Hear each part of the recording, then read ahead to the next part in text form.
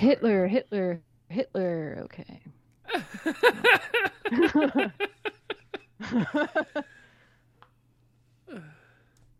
Good way to start the recording, dude. That'll be our starting little cold open. Hitler.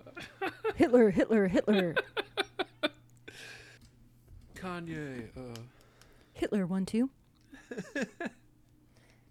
All the new thinking. Yeah, nice. Got the same About edition. Hitler.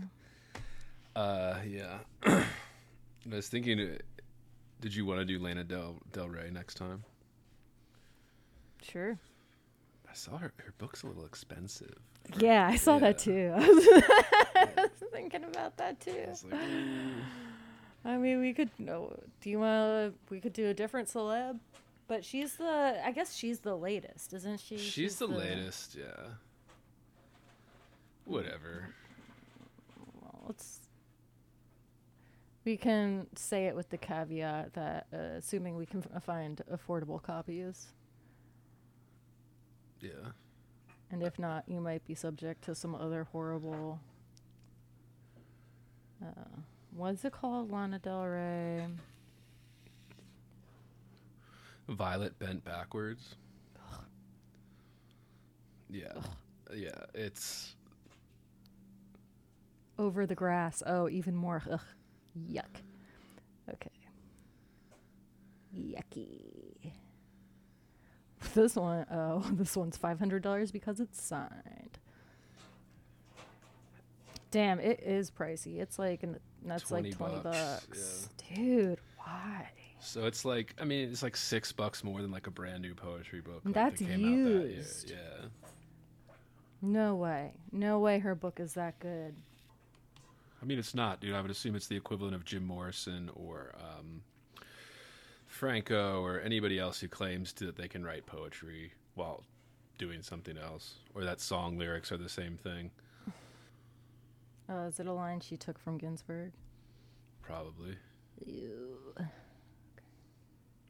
Even more appropriate to do it after, yeah, Ginsberg.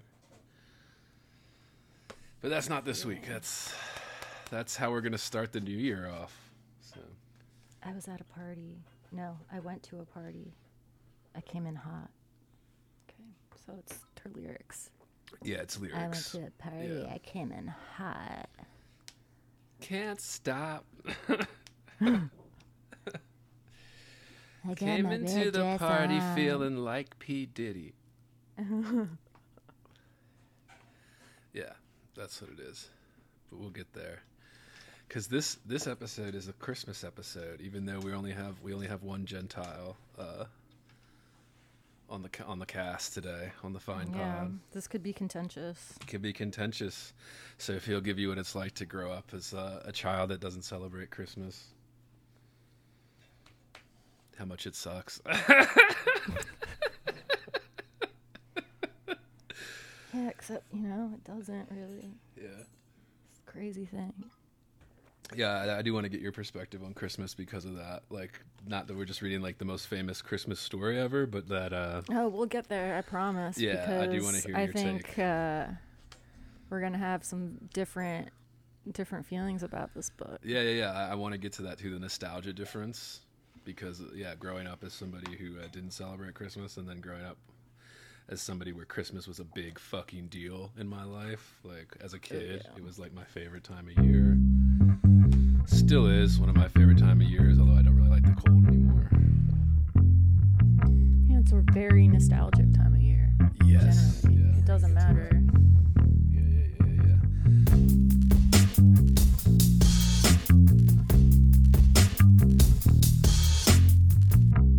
Heavy. Bored. Heavy. I am heavy. Bored. I may say that the male is entirely hostile. No! Inner Resources.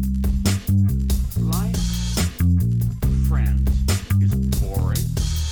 We must not say so. All right. This is Heavy Board. I'm Andrew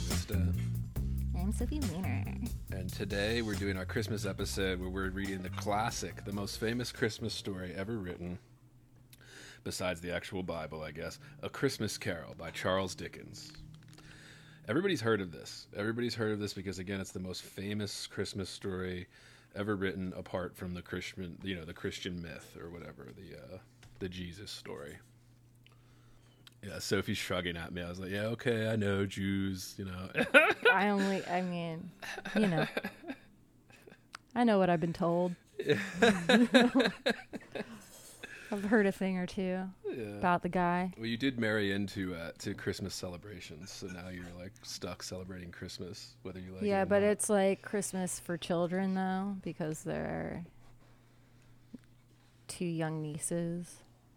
Yeah, that's interesting. So it's really just about that. So it's not like... And now all of the grown-ups are like, maybe we'll just go out for sushi this year. Yeah, I mean, so basically what you're saying is if you celebrate Christmas, you're celebrating Hitler. Yeah. Basically. Yeah. Anyway, back to A Christmas Carol by Charles Hitler. Yeah. Yeah. I mean, this book... Charlie Hit, as they used to call him back in the day. Yeah, this book needs no introduction. I mean, we'll give a little bit. Dickens, one of the most famous writers in the Western canon, A Christmas Carol, like I said, the most famous Christmas story apart from like the myth of Jesus and all that. But give you the rundown just so we have our book lovers on this podcast. Sophie and I have the same version of this book. We've got a cheap little Bantam Classics version. We're going to link that in the description. It's a good one to have on your shelf. There are actually a lot of, when I was looking to buy a copy of this, I had never actually read this book before, but like I knew it because I'd seen the story so much and the movie adaptations and all that. But this one was like, there were a lot of cool like collector's editions available of this one, like hardcover, gilded gold page, and they weren't that expensive. They're like $20 for like a nice hardcover illustrated. I mean, it's a small book. Yeah, it's like a 90-page novella, not even. And I thought about buying one of those because I was like, oh man, that would be great. But then I was like, oh, if I want to write in it, I don't want to write in one of the nice hardcover, like gilded pages versions. So I just bought the cheap Bantam Classics edition. And the Bantam Classics was originally published the novel or the novella itself was originally published in 1843. So we're going way back there with this. And then the Bantam edition that we have was originally put out in 1965. And then the edition that we have right now, the mass market edition, was originally put out in 2009. So that's the technical shit for all our book nerds that listen to this. Pick yourself up a copy. If you haven't read it, it's quick, it's fun, if you like the Christmas stories and like the Christmas in general. All that good stuff. All right, let's do housekeeping before I forget. Housekeeping before we move into this. Reminder to listeners, we're still looking for workshop horror stories. Send in a workshop horror story to heavyboardpodcast@gmail.com. We'll start getting into that on the air. That'll be a lot of fun.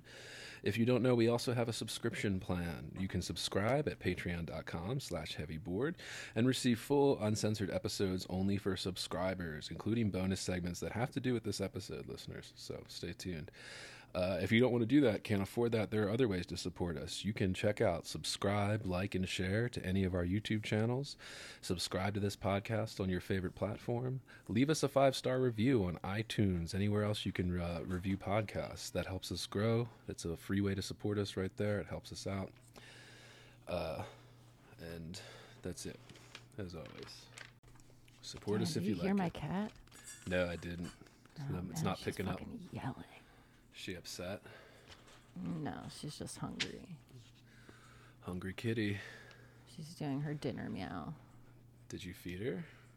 Bill is feeding her now. Okay. All right. Let's just do thoughts. Let's just do initial thoughts as always, dude. Impressions, likes, dislikes before we get into it.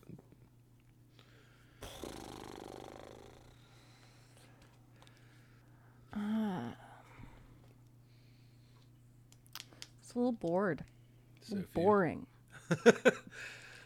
Yeah. A little, be nice and buy things for people. That's what I get from it. Be nice and buy things. We get into the capitalist metaphor already, dude. I mean, yeah, it seems, and maybe it's just because, like, I already know the story, which is funny because, like, I didn't spend a lot of time with this. Like, I vaguely know it, I'm sure I watched the Muppet version. Let's Yeah, talk as a about the child. Muppet eventually, dude. I want to talk I mean, about we'll the have Muppet to version. because, frankly, I think it's the best one. But, yeah, it is one of the better ones, yeah. Yeah, I don't know. It was like, it actually, the thing that surprises me is I enjoyed reading it more than I enjoy watching most versions of it. Really? Yeah. Unusual for Sophie to, I mean, it didn't, like, it's, it's Dickens. He's a good writer. Like, but yeah. the story is so just sort of blah to me. It's just like, oh. Well, like you said, we know it 100 times. We've seen it 100 times. We've heard it. We know how it goes. We know how it ends. Oh, I was scared into being a nice man. Scared into being a nice man. Suddenly, I'm nice now. Yeah. I liked it. And this child isn't going to die because I'm a nice man. I liked it. I haven't read much Dickens for somebody that has 3 English degrees. Yeah, neither have I. It's really embarrassing. Yeah, it's embarrassing. And honestly, I was impressed for this being published in the 1840s, how smooth. A lot of times that's like, oh, it's bogged down. The sentence structure is very long and winding for a lot of that kind of 19th century literature. We've read some of it on the pod before. We've read some of this 19th century masterpieces but Dickens has a style that I think that really holds up. Like, it still holds up. Like, I was kind of like, I enjoyed it. I mean, the humor, we're going to talk about the humor and things like that. The jokes, it flows. It flew, like, kind of thing. It wasn't like this, oh, I'm bored as shit. I flew in through some it. ways, it feels like a children's story. Yeah, there's a little bit of children's story to it. Or you mean because it feels like the fable it doesn't aspect? Yeah, well, it's a fable. It's really brief. There aren't like too many layers going on here. It doesn't have It's a simple story. Yeah, it's very simple. Yeah, it's really simple. It does, like, the characters are not particularly complex. Like, I was surprised. I'm sure you could argue against that. I'm sure we could be like, no, Bob Cratchit. Well, I'd be like, oh, okay, I'm sure he is, but, like, we only get such a brief view of him. I don't think how complicated a man he might be is even relevant to the story. Yeah, I did notice that reading this, coming to this after seeing, like, a bunch of movie versions and actually literally watching, like, the Muppets version and things like that almost every year of my life since it came out, is Bob Cratchit in the actual book is not very fleshed out. Yeah, like, it's more fleshed out, Bob Cratchit, through the lore, through the many interpretations in film and stage plays. Yeah, I would say no one is as fleshed out in the book as they are in the adaptations. Scrooge. I mean, Scrooge is, and Marley still, from, like, what we get from that. But, yeah, the Cratchit family even is just more of a character in a lot of the movie adaptations than it is in the... Although it's, it's one of the main characters in the book still, because it's his, like, main clerk, as everybody already knows. But yeah, I mean, I liked it. I'm glad we read it because I hadn't read it before. It's another one of those books where, like, a lot of people pretend to have read it and just haven't. Yeah, I mean, it's also one of those books where it's like, yeah, I mean, if you have seen it, like, you've basically read it. Yeah, because a lot of the adaptations... There isn't a lot you are missing, if anything, really. And a lot of that, like, I mean, a lot of the adaptations, I think, really just maybe not line for line, but they lean heavily on the original dialogue. Yeah, well, since this is only like a 90-page novella, like, you could easily just put the entire thing into a movie without taking anything out. Like, you could put the whole thing in like a 2-hour, hour-and-a-half movie. You could put the whole thing in and still not quite enough to fill it. And if you look at some of the famous specials, like one of the ones I always watched as a kid was the Mr. Magoo's Christmas Carol special that would, like, be on TV all the time. And that one's like 45 minutes, and it really has the entire story in it, right? Like it's like you could fit the entire book into like a 45-minute TV special in the 50s or whatever, or 60s when that came out. But yeah, it's all there. Well, it also makes sense as to why they turned it into a production that contains music. A lot of musical productions of it. Almost every adaptation contained a lot of music to it. I'm going to get into that, listeners. I'm going to do something similar like I did with Dracula for those that listen to our podcast regularly. I'm going to go through, as a bonus for subscribers only, a few Christmas Carol adaptations and review them compared to the novel and things like I did for Dracula. So if you're interested, subscribe. Patreon.com/heavyboard. And we'll talk about some movie adaptations on this just because we've seen a bunch, but I'm going to do the same bullshit that I did for all those that like it. I guess I'm the only one. I don't know.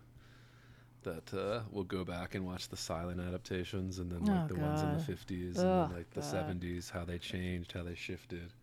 I tried when the to music watch was some added. Yeah. Dude, I thought about watching some of the earlier adaptations. I was like, I can't do it. The most famous ones, I've been looking up a lot of them, and this one, Dracula had a fuckload of movies made out of it, and then like, spin-offs, sequels, spoofs, all that kind of shit on top of it. But what's the most famous? Yeah, this has 135 different movie adaptations, and that's including like, the cartoon specials like Mr. Magoo's. 135. So I'll be doing the same thing, listeners. I'll be narrowing it down to like 5-10 of the ones from maybe each decade, couple decades, maybe a little bit more in the new Hollywood era and stuff like that. But so I'd like to go through the decades and just see how this story evolved in the pop culture inferences and like how we got to where it's like the most famous Christmas story ever written. So subscribe if you're into that. That'll be out in December next month. That'll be out in December. Yeah. It's a little corny. Corny? Yeah, I think I kind of expected that though for like a feel good. Just because it's a redemption like kind of archetype, or I mean, just moments where even when Scrooge is like talking to the spirits, and he instantly has the response he's supposed to have every time. Oh, spirit. I can sense that our time together is ending. It's like, yeah, no shit. Can you really? 200-year-old book. Yeah. Almost. But yeah, and then there's a little preface in here. A little guy. That Dickens wrote himself. Also a little corny. Yeah, I have endeavored in this ghostly little book to rise the ghost of an idea, which shall not put my readers out of humor with themselves, with each other, with the season, or with me. May it haunt their house pleasantly, and no one wish to lay it. Their faithful friend and servant, C.D. That he did that December 1843. May it haunt their house pleasantly. And that's one thing that I'm fascinated about this is because it's a Christmas story, but it's also a ghost story. Like, it's also kind of that, like, Victorian era ghost that everybody's obsessed with. These drawing room ghost tales, Yeah, well... And it uses that on top of the Christmas, very Christian, Western European, you could say, lore. And I just think that's a great little thing for the book. And it's so famous now, I think it is easy for us to be like, well, Is that a tradition that started with this? Or was that where Christmas ghost story is a tradition before this? I don't know. Because I know that they are... I don't know. Not as much in the U.S., but I think in the UK it is like a thing. Yeah, I don't know.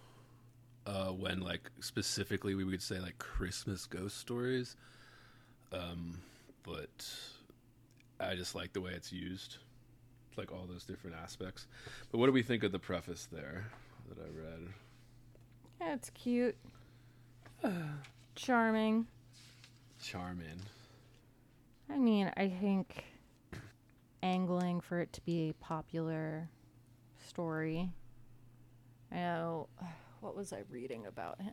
Maybe I was listening to something about him that was talking about how he didn't want to sacrifice entertainment to achieve the literary. Maybe that's why I like this so much, So because he that's tried something I'm to obsessed bring with. Yeah. sort of the popular Ghost story style. story Yeah. with like literary themes.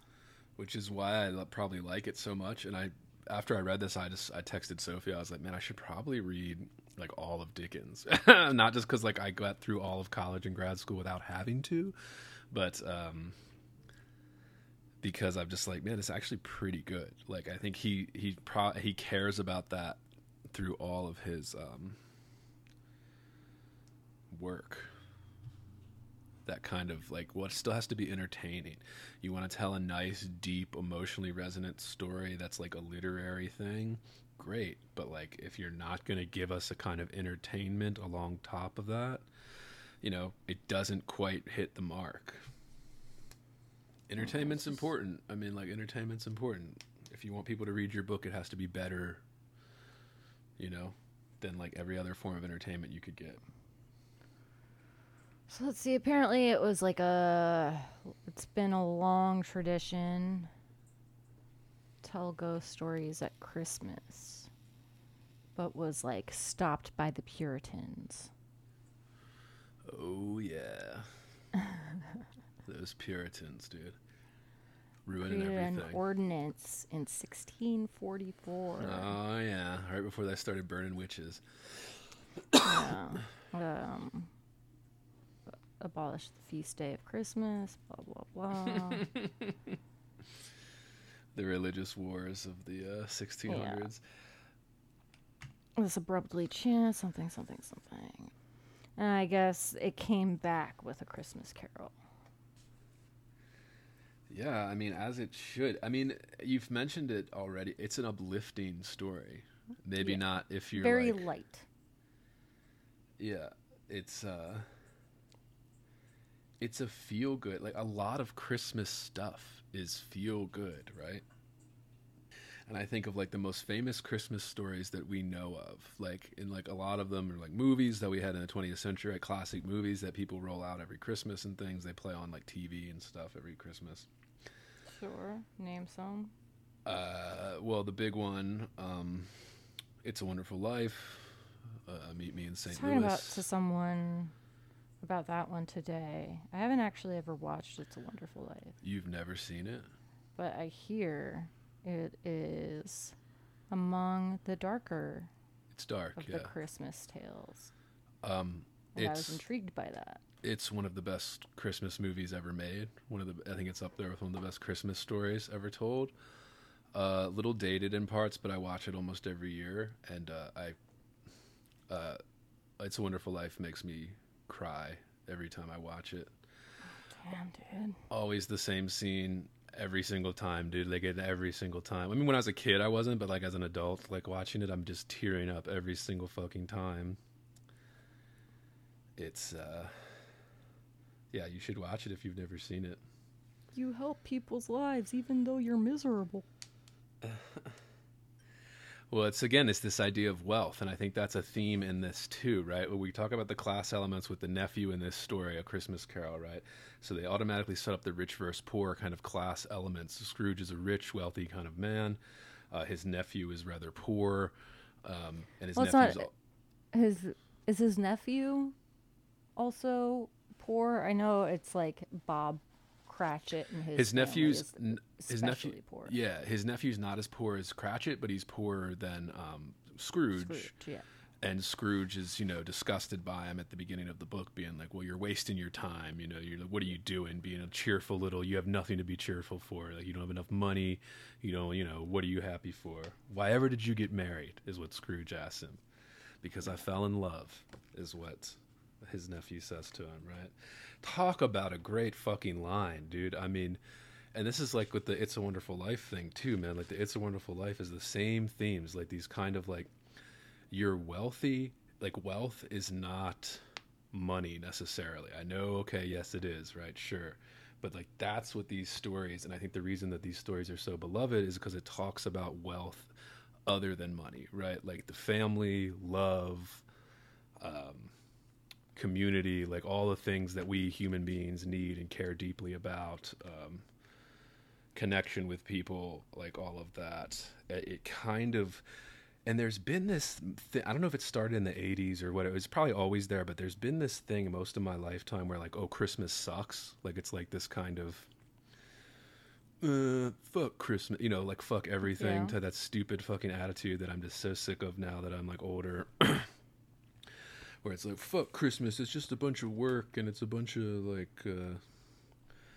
you know, tasks you have to perform and you have to pretend to be happy and blah blah. And I'm just like, yeah, dude, it's like that Charlie Brown, dude, Charlie Brown Christmas. It's like you're missing the whole fucking point, Charlie Brown. Like, you're missing the whole point of Christmas. Can someone tell me what Christmas is all about? Charlie Brown Christmas, right? Shout out. So I am super nostalgic for Christmas. If listeners haven't known already, I'm super nostalgic for it. Even as an adult, I love the Christmas music. I like Christmas movies. I love classic Christmas stories like this. Yeah, I'm nostalgic for it, but definitely not as much as you are. I'm nostalgic for the time of year, for all the lights, you know, for the general sort of vibe, you know, for lack of a better word. I think that's a good point there, the vibe of it, right? These decorations, the holly, the lights, in Dickens, in Dickens' time it was straight up candles, but you know, bulbs, like the lights that we put on trees now, like the colors, the light displays, the idea of giving, right? Like that's why there's specifically that scene where they're asking him to give to like a poor charity or something, to charity, and he's refusing. Like that's the time of year, right? So we'll give back.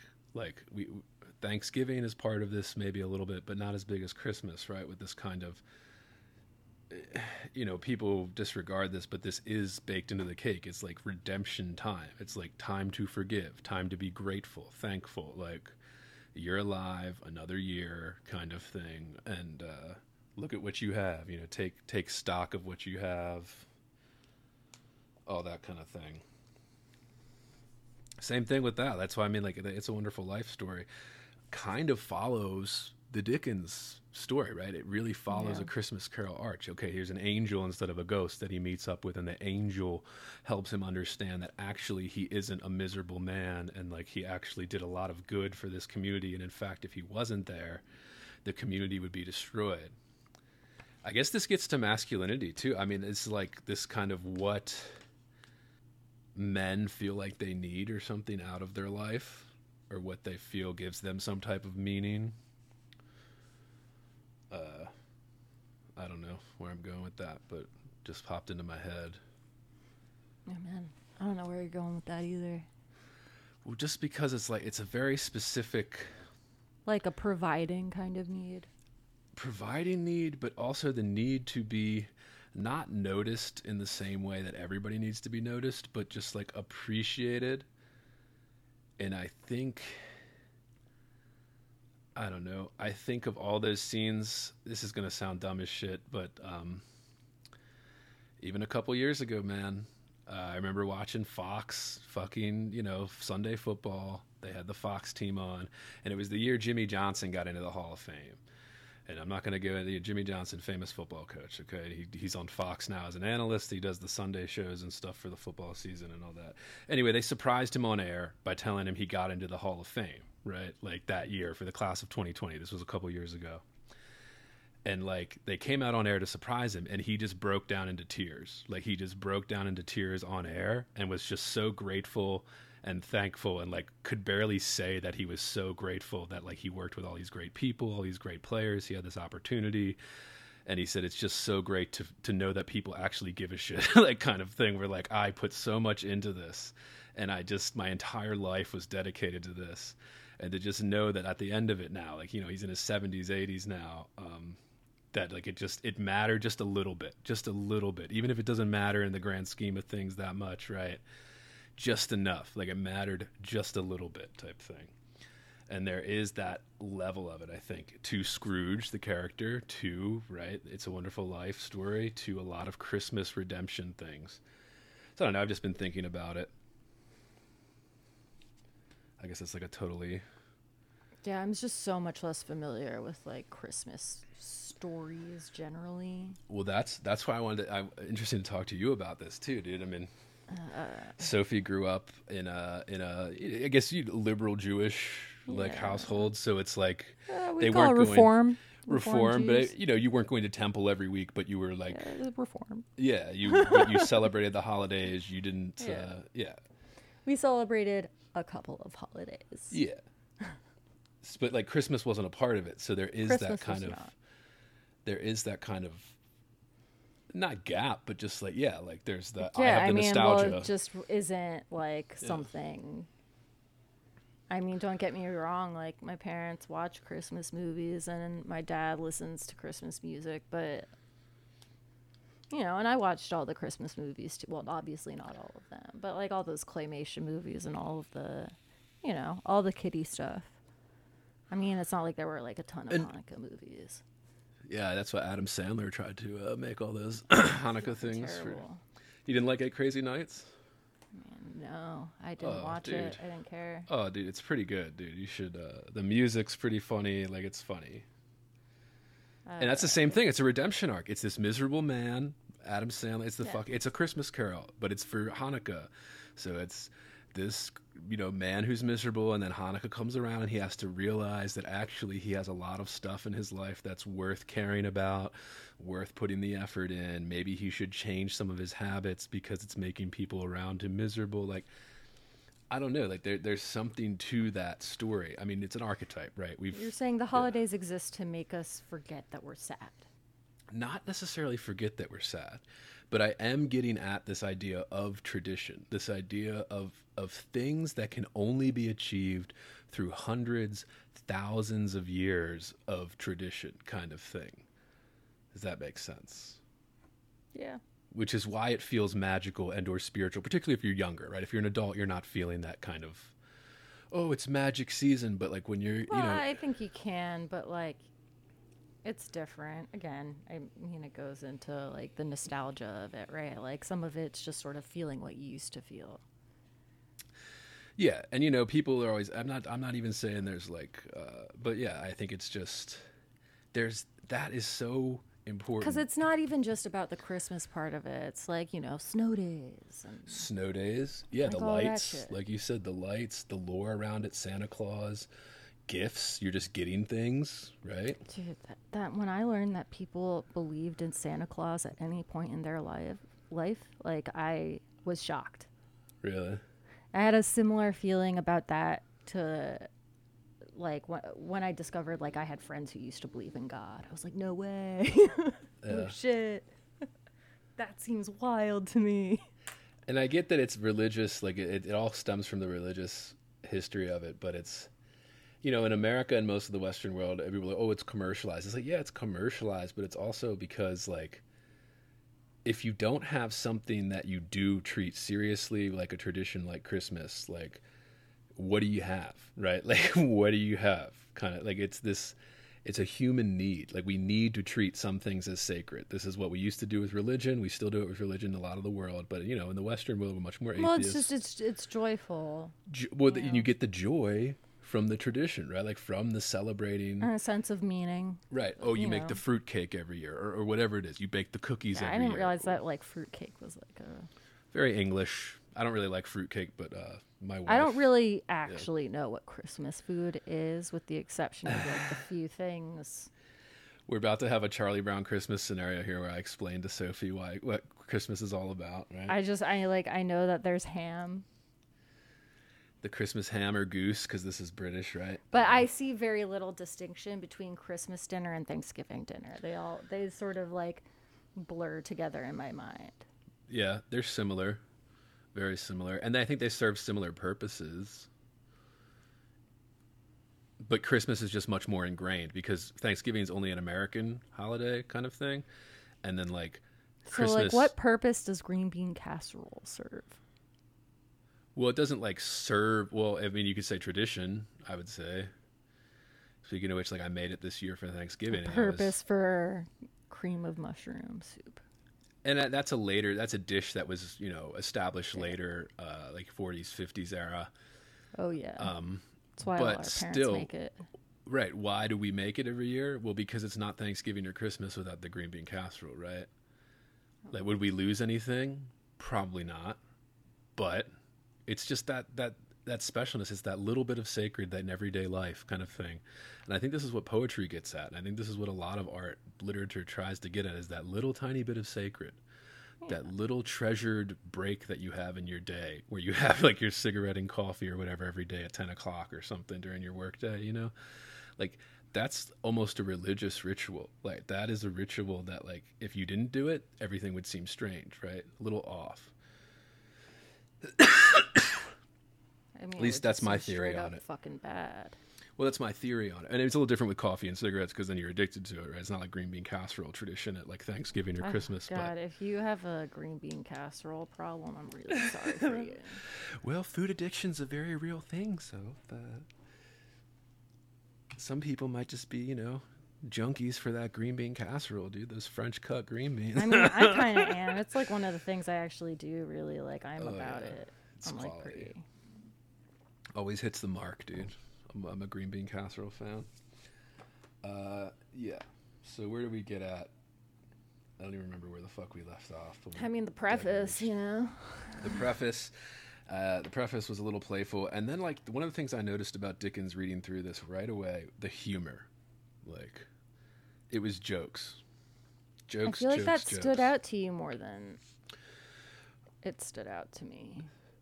So like Marley was dead to begin with. The very first line of the story, right?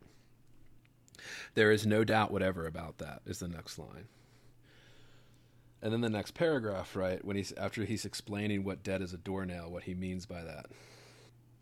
Mind, I don't mean to say that I know of my own knowledge what there is particularly dead about a doornail. I might have been inclined myself to regard a coffin nail as the deadest piece of ironmongery in the trade, but the wisdom of our ancestors is in the simile, and my unhallowed hand shall not disturb it, or the country's done for. You will therefore permit me to repeat emphatically that Marley was as dead as a doornail. Scrooge knew he was dead? Of course he did. So I just think there's this, you said playful already, like there is this kind of whimsy or playful aspect. It's kind of I haven't read all Dickens' stuff. I assume it's kind of in all of his stuff. There's like a type of humor that a lot of these guys, I think, really kind of get out of Shakespeare. They all love Shakespeare. That just works. I mean, he references Hamlet in the first page, like really early on. Yeah. References to other, and that's more the literary stuff, right? Making references to works and all that kind of stuff. But I liked the humor in it, and like Sophie said, it gives it a kind of level of whimsical kind of, you know, it's a fictional story. Sure, Christmas itself is, we could argue, is a fiction, a myth, right? These things, but there's just something about it. Time to pretend, I don't know. I always think of that Muppets Christmas Carol song, dude, the opening fucking song in Muppets Christmas Carol. Gonzo comes on, he says the line, right? Marley was dead to begin with. Like, he says the line, and then the music kicks up, right? He's with Rizzo the Rat, and then they have, you know, Michael Caine walking through the streets of London, and they're all singing that song, right? Scrooge. One of the better songs in that version. It just like talks about how Scrooge is miserable, blah blah, interrupted with narration directly from the book, with Gonzo doing in like his weird voice and shit in the Muppets. But like these other versions of this, like with the music, I will say the Muppets music is some of the best music I've seen in a few of these versions. But I'll let listeners know once I go through a bunch of these movie adaptations and see for myself, address the scores and all that. But, yeah. But we learn that if you die and you're a bad boy, you carry a big chain. These chains I forged in life. Yeah. And then that's a great fucking song in the Muppets version too, when they have the Marley song. It's one of the most famous. Where Marley and Marley, because they have the two peanut gallery guys that always like do it together, so they make Marley 2. They make like 2 characters in the Muppet version, but that's a great little song. We're Marley and Marley. You're doomed, Scrooge, doomed for all time. Oh yeah. So how did you feel about it by compared to, you know, what you were familiar with before? I mean, are there particular moments that surprised you in the book? Because, I mean, nothing really surprised me. I found it to be largely an easy, like I said, like, you know, it's a pleasant read. But yeah, there's nothing that like stood out as like, oh, that was different. No, I know because, like you said, I'd known the story so well because I'd just been blasted into my face since I was a kid growing up in America. Since, you know, I was born in the late 80s and all that shit, and it's just been part of American lore. But no, I did recognize a lot of lines. Because a lot of these adaptations, even the children's ones, use exact lines from the book. The ending is a little changed up sometimes in some of these versions. This one is a little more, not graphic, but like you see the dead body and stuff of Scrooge in the book that you don't see in a lot of the adaptations. They just which go you right only to, kind of, you know. Yeah, because he doesn't recognize it either. It's just we know Well, there's and a body it's on covered the in a bed. sheet. Yeah. Right, isn't it? It's Yeah. like covered by a sheet, so we don't actually see it. We just know he's dead there and that it's him. And like we know that it's him because we know the story. But if I was reading this for the first time to know the story, it's a I little think bit it's of heavily. I think it's heavily. It's implied, enough sure, yeah. that it would maybe be surprising to like a much younger person, but yeah, I think it's too heavily implied to be much of a shock. I think it's only a surprise to Scrooge, and I think it's only supposed to be a surprise to Scrooge. But yeah, I still liked it because, like I said, I was filled with nostalgia and joy almost every time I picked it up to read over the course. I read it in about 2 days. It's very short. And I liked it. And the exact lines, like this, when the nephew comes in, page 4, we have the nephew showing up already in Scrooge's office. Everybody knows this because it's a famous scene in all the adaptations. Christmas a humbug, uncle, said Scrooge's nephew. You don't mean that, I'm sure. I do, said Scrooge. Merry Christmas? What right have you to be merry? What reason have you to be merry? You're poor enough. There we go with the class thing, right? Come then, returned the nephew gaily. What right have you to be dismal? What reason have you to be morose? You're rich enough. Scrooge, having no better answer ready on the spur of the moment, said bah again and followed it up with humbug. Scrooge, it's this kind of like, what is the point of Christmas? This is like a kind of archetype of Christmas story.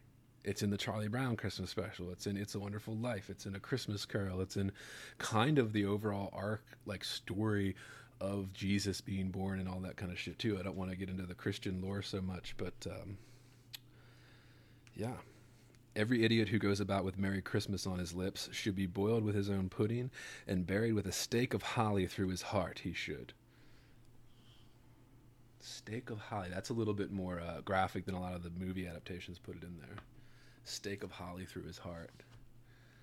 And the fact that they use Scrooge's lines back at him, the ghosts say that his own words back to him often when he's doing his redemption arc thing. And it is this kind of like facing yourself aspect to it. This is the same thing in It's a Wonderful Life. This is the same thing in It's a Charlie Brown Christmas, right? All these different famous Christmas, even How the Grinch Stole Christmas. Let's listen. How the Grinch, what is that? That's A Christmas Carol. It's the same fucking thing, right? Like, it's this archetype around this very Christian tradition kind of thing. And it's become less Christian, again, over the last 100 years or so, but it's like, that's where it stems from. These kind of traditions that are like traditions that we don't even know where they come from, or a lot of people don't even realize the like longer tradition. Those are the best kind, right? The ones that are just like expected. They've become so ingrained into the culture that they're just like a part of it every year. But yeah, I don't know. The class elements, whatever, we know those. A lot of lines I knew. You want to talk reputation? We mentioned I a wanted little to say already. the images of the ghosts. What did you think about that? Like how they were described? A lot of times I was projecting images that I'd seen. So I was projecting like Muppet interpretations of the ghosts, dude, with the Christmas present ghost and all that. The Christmas Past was a little weird description. It is a weird description. That And one that's the weirdest ghost in a lot of the couldn't adaptations too. Yeah. visual. It's the hat thing. Yeah. It's the cap. And they eliminate the cap in the again. I guess I keep going back to the Muppet version because that's the one I watch. They every don't year, eliminate it in the. I guess it's like the '80s version. Oh, did you watch that? I watched some of it. I got What, bored and I turned it off. It was in the 80s, you said? Yeah. Made for TV or? I don't know. It was just like available on Prime or something. Right. I put it on and it was okay.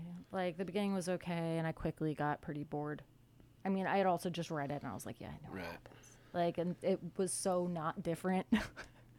You know, even down 'Cause to sort you of can the do it word for descriptions word. of the Yeah. ghosts. It was like it tried really hard to stay, I think, to the book.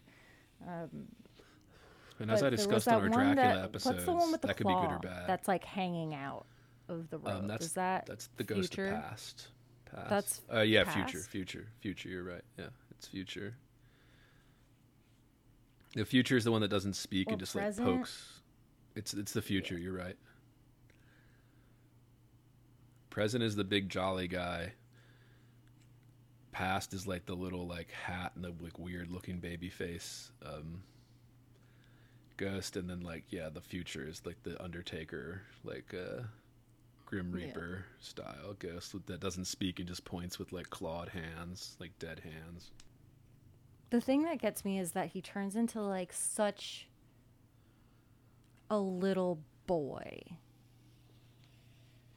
when he is taken to the past, and then when he comes out of it at the very end.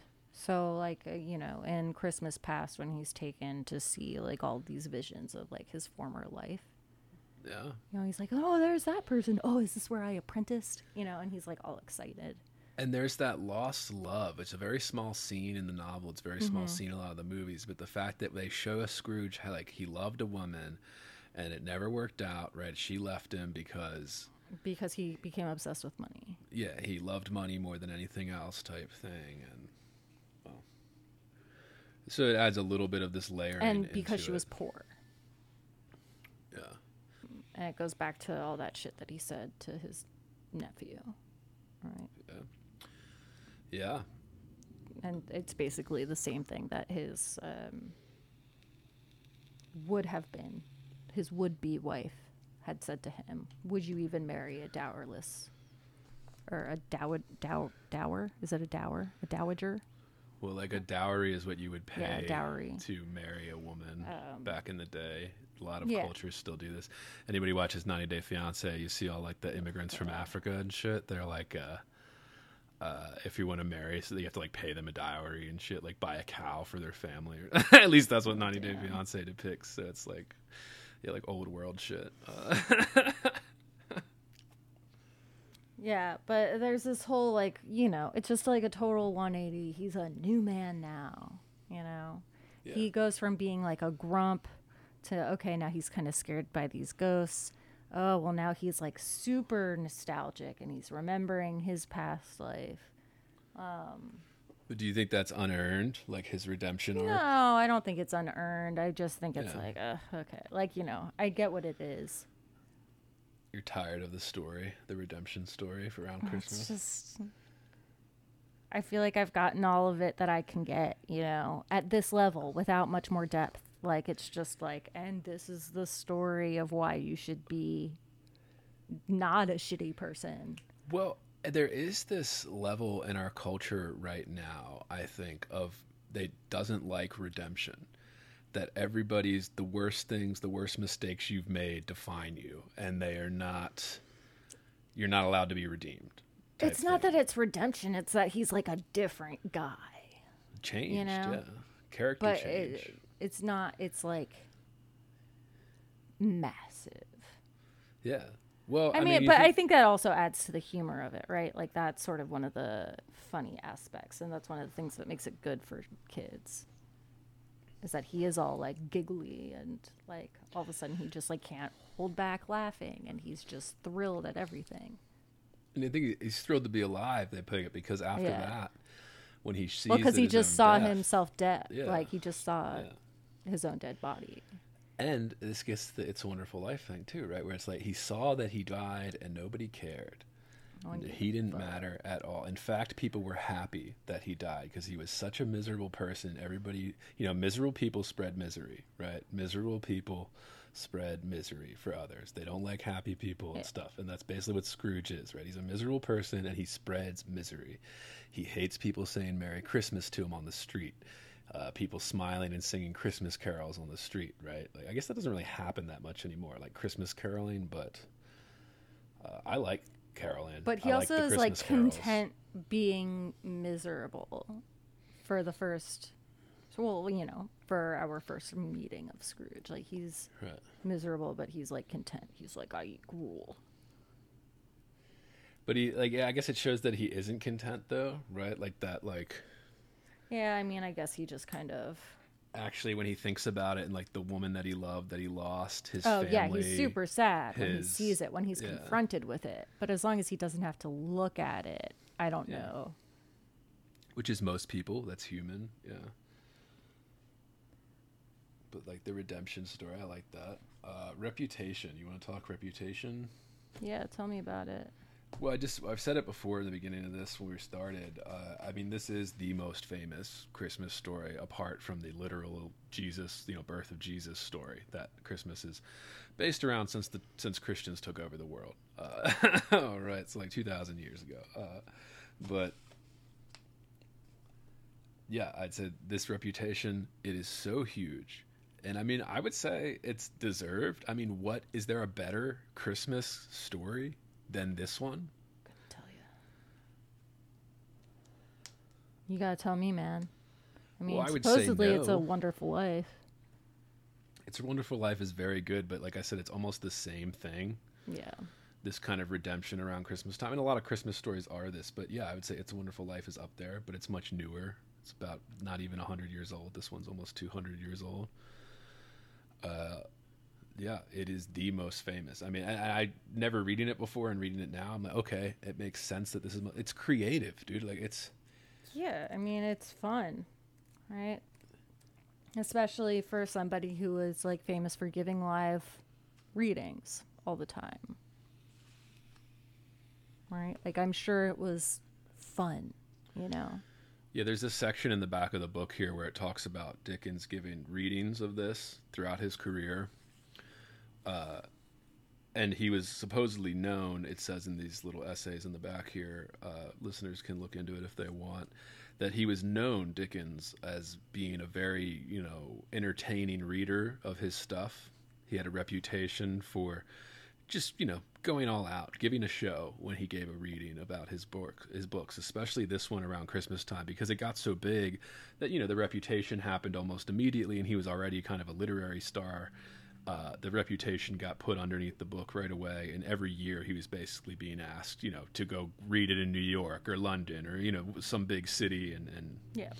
give a little reception for Christmas and like a reading. And it's a short book, so you could read the whole thing in a couple hours if somebody were to read sections of it, or the whole thing even at like a show. Yeah. And I say that all the time. Do we talk about in this podcast? The reason most readings suck is because most of the time the person reading is a boring as fuck and is terrified and like It's because they're very- just reading. yeah, and very fearfully reads their own words to the crowd and stuff like that. Like is embarrassed by it, and clearly Dickens had a vote, like didn't give a fuck about that, like, and just like would read it with some entertainment, some zest, some pizzazz behind it, throw a little emphasis into the exclamation points if they're on the page. Ooh, the cover. Yeah, the cover is like, it's very British. That Tiny Tim, dude. So if you show dude. like a close-up of it. Tiny Tim looks like a girl. God bless us, everyone. His little dress. And his little Mary Janes. And they do make Tiny Tim this kind of like bleeding heart, right? When he's introduced in like Tiny Tim, Tiny Tim. we learn that he's so pure of heart, like right away. Because that he's so little. Well, that, and he's disabled, right? He has that like bad leg. He's probably gonna die because I guess it would be polio or something at the time, like some type of disease that he was clearly had, or deformity that made him sick and feeble and a little tiny kid, too small for his age. He limped with a crutch.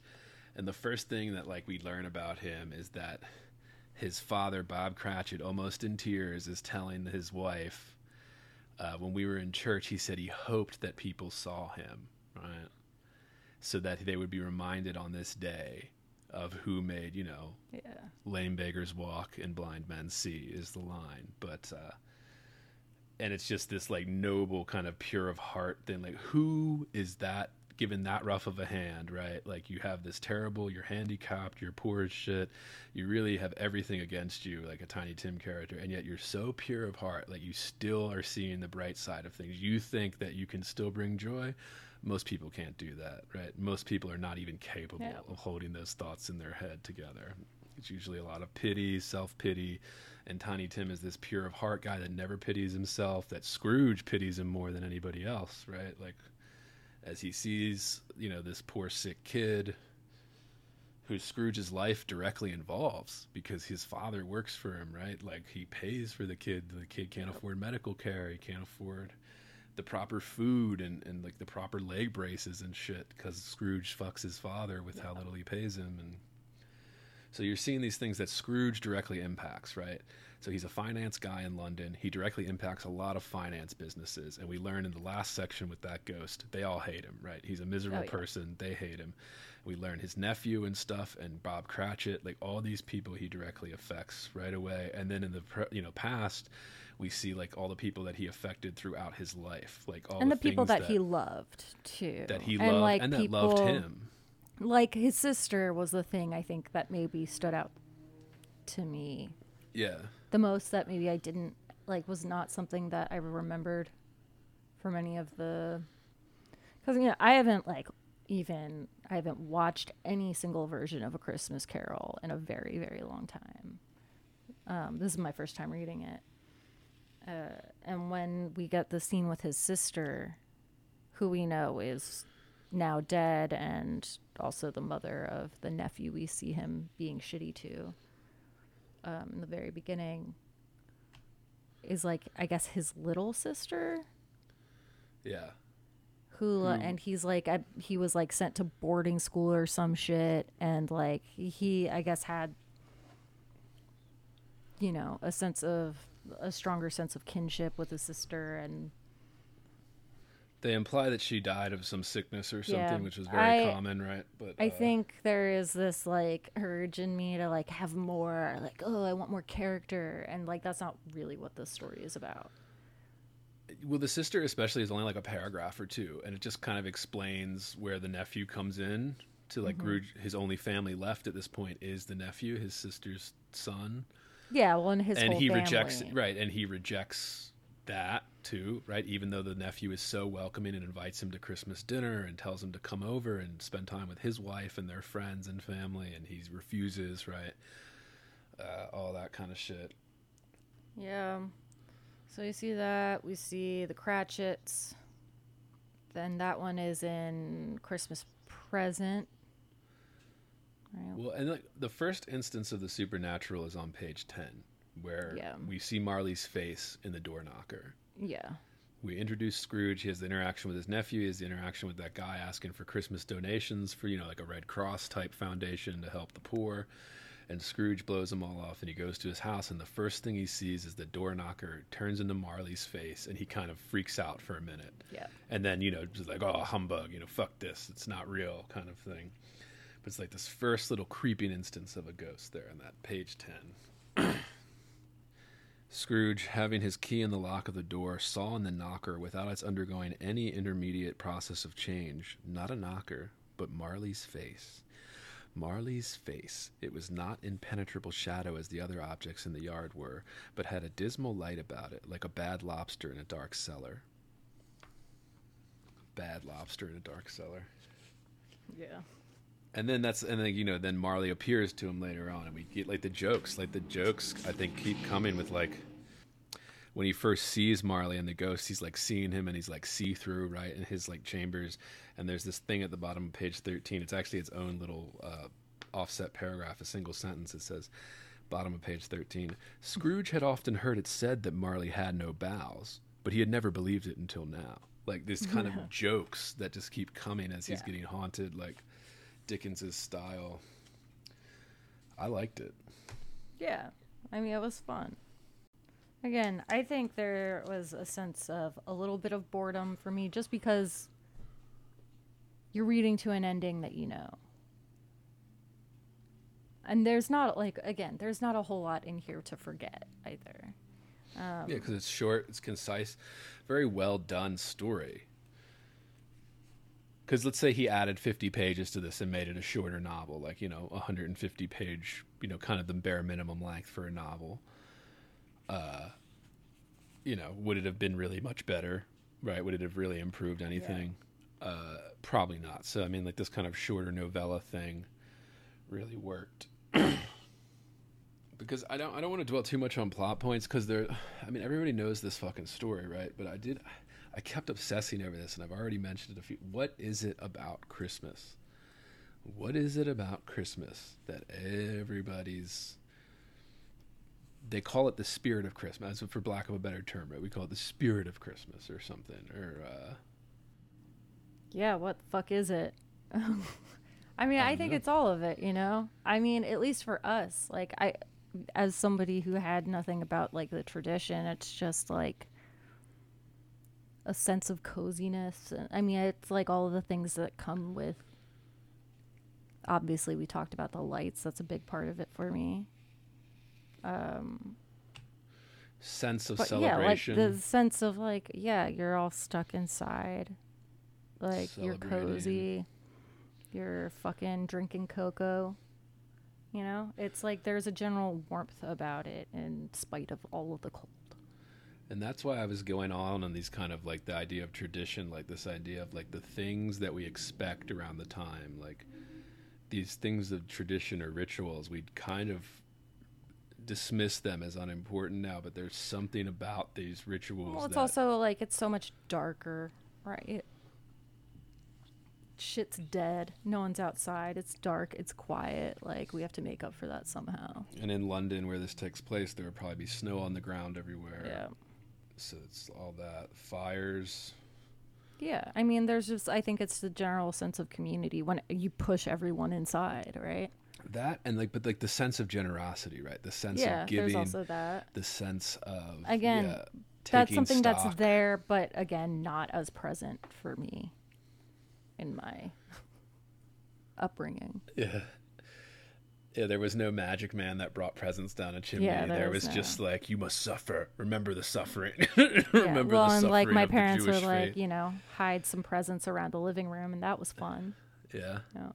But, like, I knew it was my parents. It wasn't, like, magical. It wasn't. Right. It was exciting. Like, I mean, I think that was probably the excitement. Yeah, the nostalgia, like, that's generated from that. Yeah. Yeah, I think that is actually a lot of it. Like, I think so much of it is just the excitement that we feel as children knowing that we're going to get presents. And that just continues. But there's tradition in that too, right? Like, I remember you telling me about, like, you read the story of the oil lamp, right? Like, do you do that every year?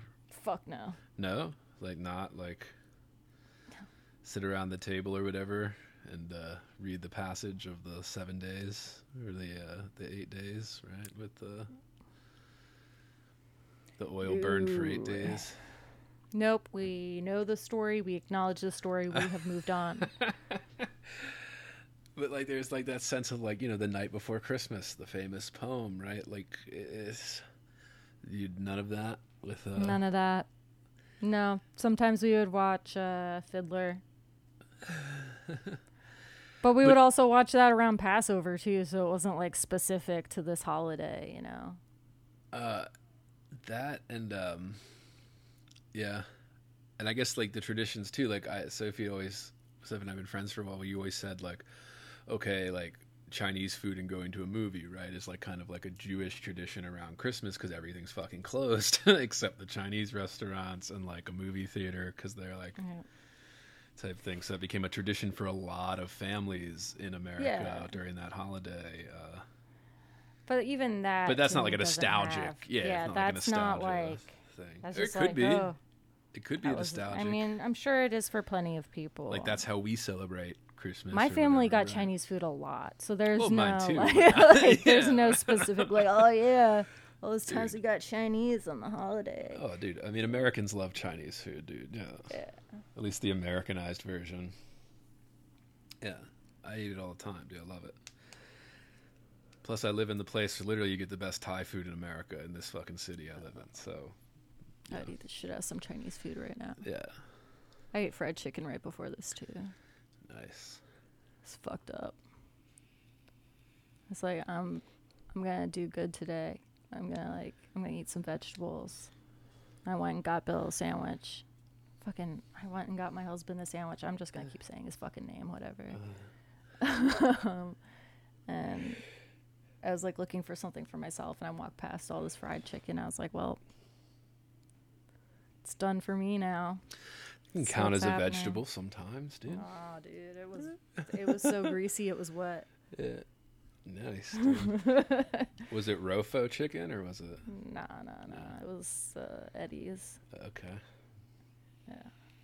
Both are mid-Atlantic lore things, so you only know about those stores if you're like in the mid-Atlantic area there. So, yeah.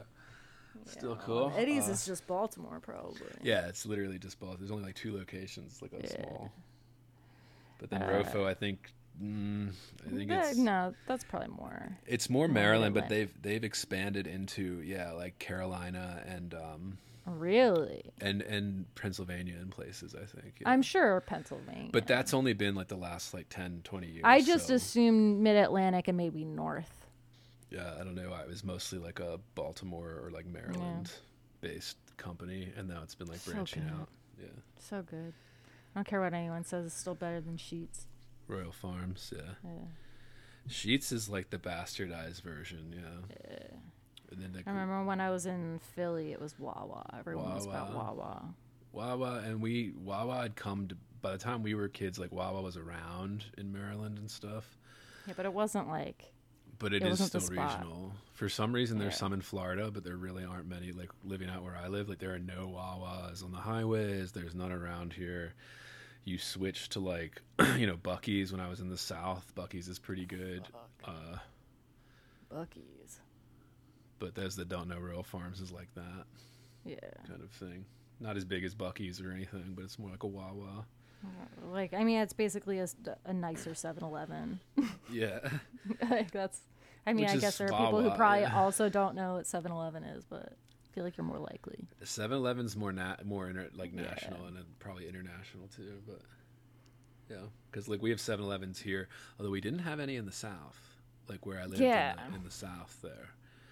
But we have. Yeah, them I out don't here. think remember seeing 7-Elevens in Kentucky. Yeah, like they're very regional. It's weird. I don't know how they do that, but whatever.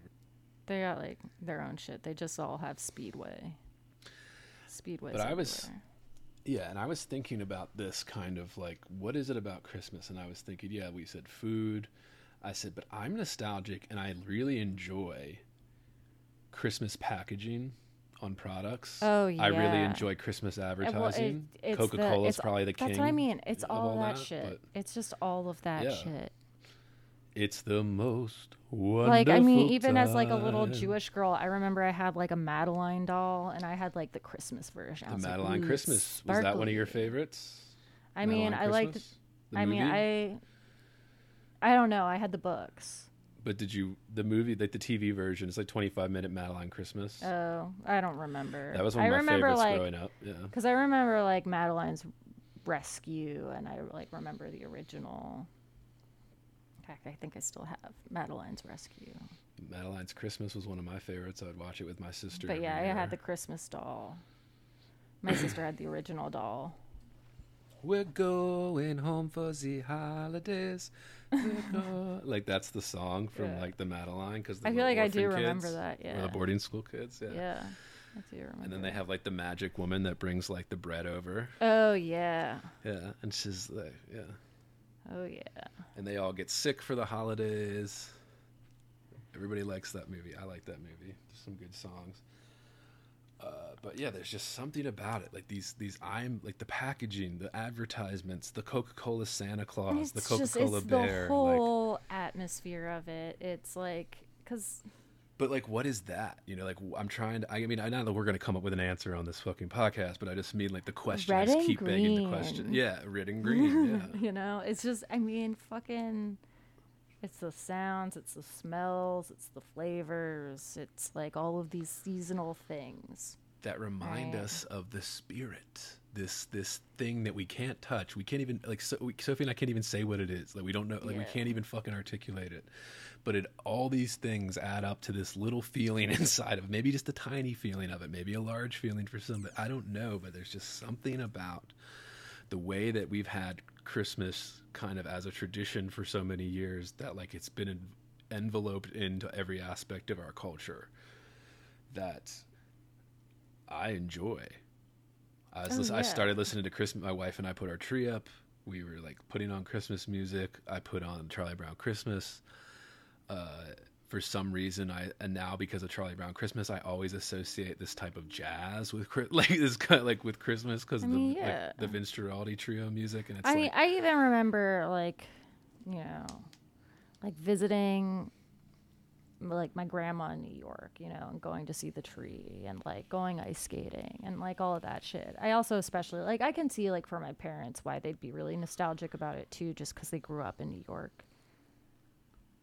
it's a big deal. Yeah, we do the community trees. We do the community light projects. You know, Sophie and I grew up in Baltimore. There's a I mean, this is almost every city, but there's a Yeah. famous street in Baltimore on 34th Street, like the movie Miracle on 34th Street, where they do. It's basically if you move into that neighborhood in Baltimore, you basically You're are signing up. Yeah, you're signing a contract where it's like you have to take Christmas decorations very seriously. Very seriously. And I mean like you might break your neck seriously. Right. Like, And they string the lights fucked from up. house to house across the street. So you're like, yeah. it's like a group effort with like neighbors. You have to like yeah, combine. and you've probably seen this in your city or like, you know. Yeah, I think every city has, and it's usually 34th Street because of the Yeah. movie and the legend around it. So like they'll do something like that, and it's a big thing. I remember And as a like, kid yeah, it was driving through awesome. that. And they would hand Yeah. out like hot cocoa and Right, shit. I yeah, don't know if they do all exactly. that anymore.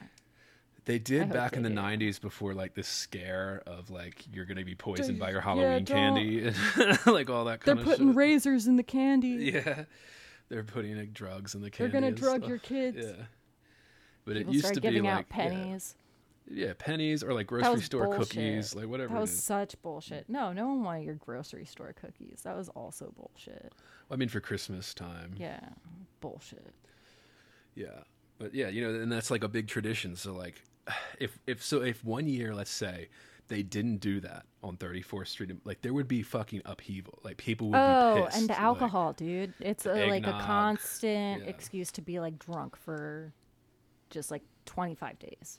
Yeah, and people would literally like. I remember waiting in the car. We would drive through that street, and my parents taking me every year when I was little, and we would go down there, and I couldn't wait to see how bright that fucking Oh, yeah. block, just that one block of Baltimore City was so fucking It's bright, small. dude. And like, yeah, it's very small. It's one block, like, Yeah. but it's that 34th Street block where you're just like lights strung across from the houses. You're like in a winter wonderland. You're underneath the lights. They're over top of you.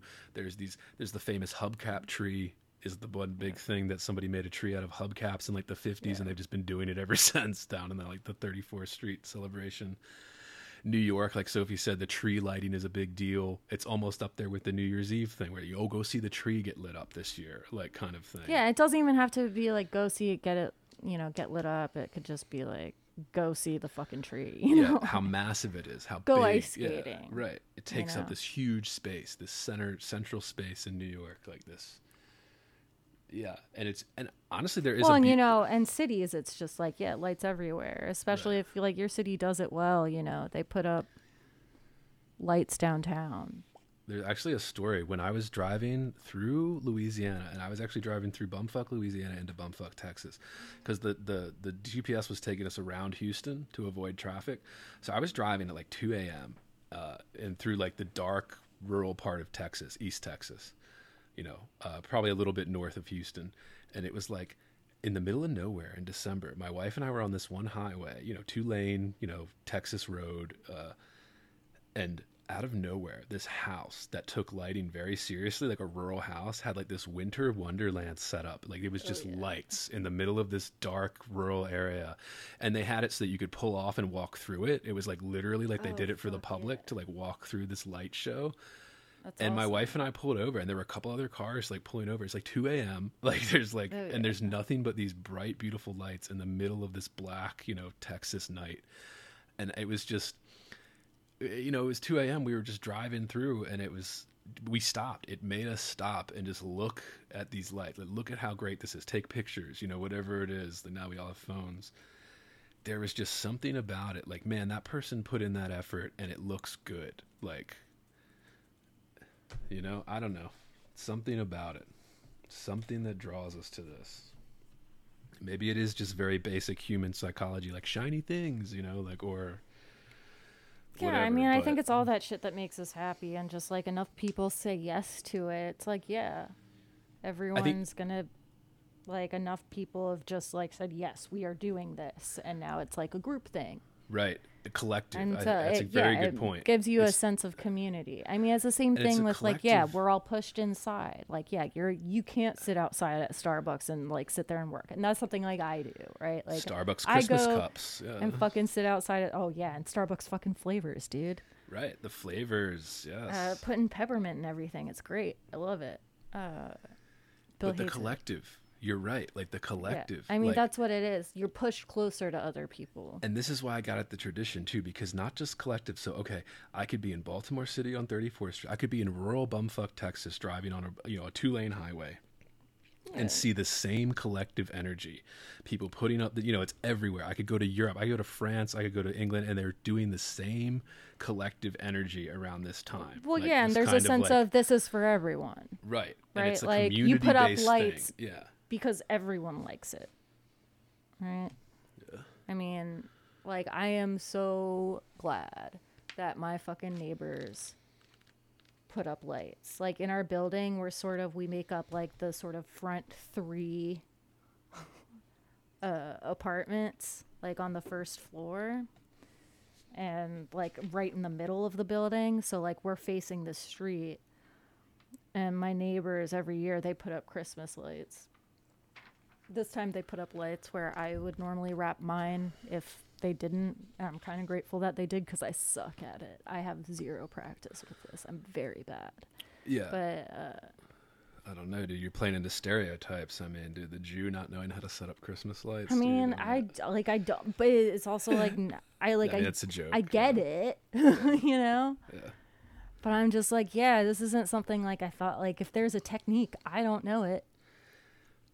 It does take practice. It's like the way you do it. But like, yeah, I used to do it with my dad. It was always a very big thing. My dad worked a lot when I was a kid. And then like when we had time to set up the Christmas lights, and I was the older son, so I could help him climb the ladder and things like that. Shit, and I could help. Serious. Yeah, like I could do that kind of stuff from a younger age because I was like the older son there helping him, do the yard work and things like that. So when it came around Christmas time, you do like the light work and you have to put the lights up, and it's a pain in the ass, and you have to like be careful how you put them away and like all that kind of shit. Yeah. But speaking of all this, sorry. Yeah, no, you Page go. 33. Since we're talking about this nostalgia, and this is when Scrooge is with the ghost of Christmas past, and he's watching the people at Fezziwig's Christmas party that he has every year. So his original Fezziwig is where he apprenticed. Yeah, so like correct. Yeah. So like when he was a young guy, clerk, he apprenticed there, and it really made a huge impact on his life, type thing. But he had forgotten about it. So anyway, they're saying this, and they're doing this whole scene where everybody's celebrating and getting ready for the party, and everybody's breaking in, and they're dancing and singing, and it's a great time. And Scrooge and the ghost are watching. I want to read this part here on page 33. It says, during the whole of this time, Scrooge had acted like a man out of his wits. His heart and soul were in the scene, and with his former self. He corroborated everything, remembered everything, enjoyed everything, and underwent the strangest agitation. It was not until now, when the bright faces of his former self and Dick were turned from them, that he remembered the ghost, and became conscious that it was looking full upon him, while the light upon his head burnt very clear. And the ghost says to him, "A small matter," said the ghost, "to make these silly folks so full of gratitude." And that's when I was just like, yeah, like I think that if I could put my finger on something as a why Christmas, what is it about Christmas? I think that a small matter, said the ghost, to make these silly folks so full of gratitude. Like, and I think that's it. Like, it's not so much Christmas itself. It's that this little collective thing that brings everybody around to have drinks and dance and sing and play music. Dude, yeah. I mean, even that at the fills end, us up. It fills us up. It's that intangible thing we're all searching for. That fucking man's search for meaning, dude. Like this fucking like. Yeah, well, there's this line at the end, even right after he comes out of it, and this is like at the very end where he is like, so he's gone through it all. He's seen his past. He's seen his present, where we know that people actually don't care for him very much, and including the Cratchits and including his nephew and his niece and their family. He comes out and he wants to buy the turkey for the prize-winning turkey, the biggest turkey the butcher has. For the Cratchits. And he's talking to this boy. You there, good boy. Intelligent boy. Remarkable boy. Yeah. What page is this? 81. 81, okay. And it's a really, really short line, but it made me think of this. And he says, "What a delightful boy," said Scrooge. "It's a pleasure to talk to him. Yes, my buck." Then he says, it's a pleasure to talk to him. Right? And they're just talking about buying a turkey. If this were a different kind of book, I'd be like, oh, it's a pleasure to talk to him because he's like, what, ordering him around, or he's telling him to go buy something, and it's fun to buy things, It's that too. Maybe that's a little bit of Christmas. It feels good to give, but then you can get into that whole clusterfuck of, do you give because it helps other people or because it makes you feel good? And the answer is true. both. Yeah, exactly. Yeah, it is. Maybe even if it's selfish, it's a good thing, right? Yeah, it's always both for everyone. Yeah. It's true wherever you find love, it feels like Christmas. But yeah, when he says it's a pleasure to talk to him. And dude, I mean, it's like the reason I like talking to you about books. Like I like talking to my friends. Like I like talking to strangers. People want community, right? People crave. I mean, that's why we talk about loneliness as such a bad thing, and we say that it kills people. Because it does. Because it does. Spiritually, though, right? Like spiritually. I mean, but also literally, it kills people, right? I like talk. I'm a talker anyway. People probably never pick that up. But it's like, I like it. Like I like meeting people. I like to talk to them, and I like to ask. I like to know what they do. I'm like, well, what do you do? What's your life like? How long you been doing that? Like kind of thing. Like, I want to know. I'm like, oh, what's that like? Like, did you enjoy it? Like how? like. I want to know. I'm just a curious man. I mean, person, even if you're introverted, and I get so much meaning out of that. Like I get so much meaning out of just talking to a stranger while I'm waiting in line at the DMV. Well, fucking everybody does, dude. Yeah. I mean, even if you're somebody who's very introverted like me, and you're get the fuck away from me. I don't want to talk to you. I have headphones in. Back the fuck up off me. Right. Yeah. On the off chance that you do end up having a conversation with somebody. I'm not saying that they're all conversations that I want to be having. You probably know firsthand. I've texted you many times that I've been in a Lyft where the driver was just too chatty. Dude, I like talking to Lyft drivers. Yeah, I bet you do.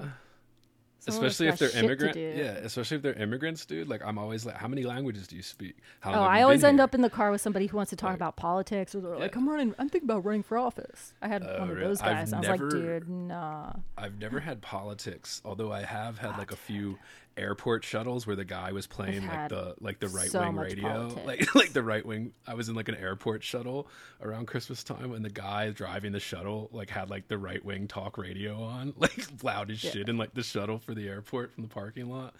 And I remember sitting there and be like, oh man, this guy doesn't give a fuck, just playing this Rush Limbaugh into the fucking the shuttle. Dude.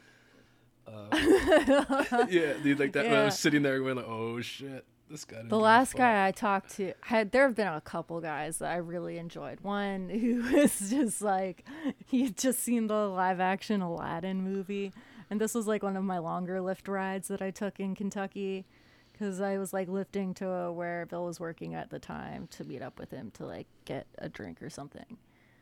And we didn't live very close to it.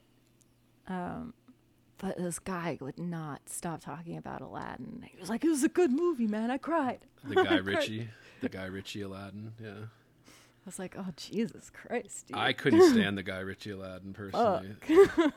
But I would be interested to hear somebody that got a lot of joy out of it. I would be interested to hear why and what he thought of it. Yeah, dude, like I do that all, like when I'm interested, like I want to know. Like I've only had like maybe one Lyft or Uber driver be offended by it. But even then, like once we started talking, he kind of understood. Like I was just like, "Oh, I never started. They always started." And I'm just like, "Yeah, dude. How about that?" It was like I was drunk and I was in like a Uber. We were crammed full of people. You know, it was like a van Uber that I ordered for everybody. It was after a wedding in San Diego, and this guy picked us up.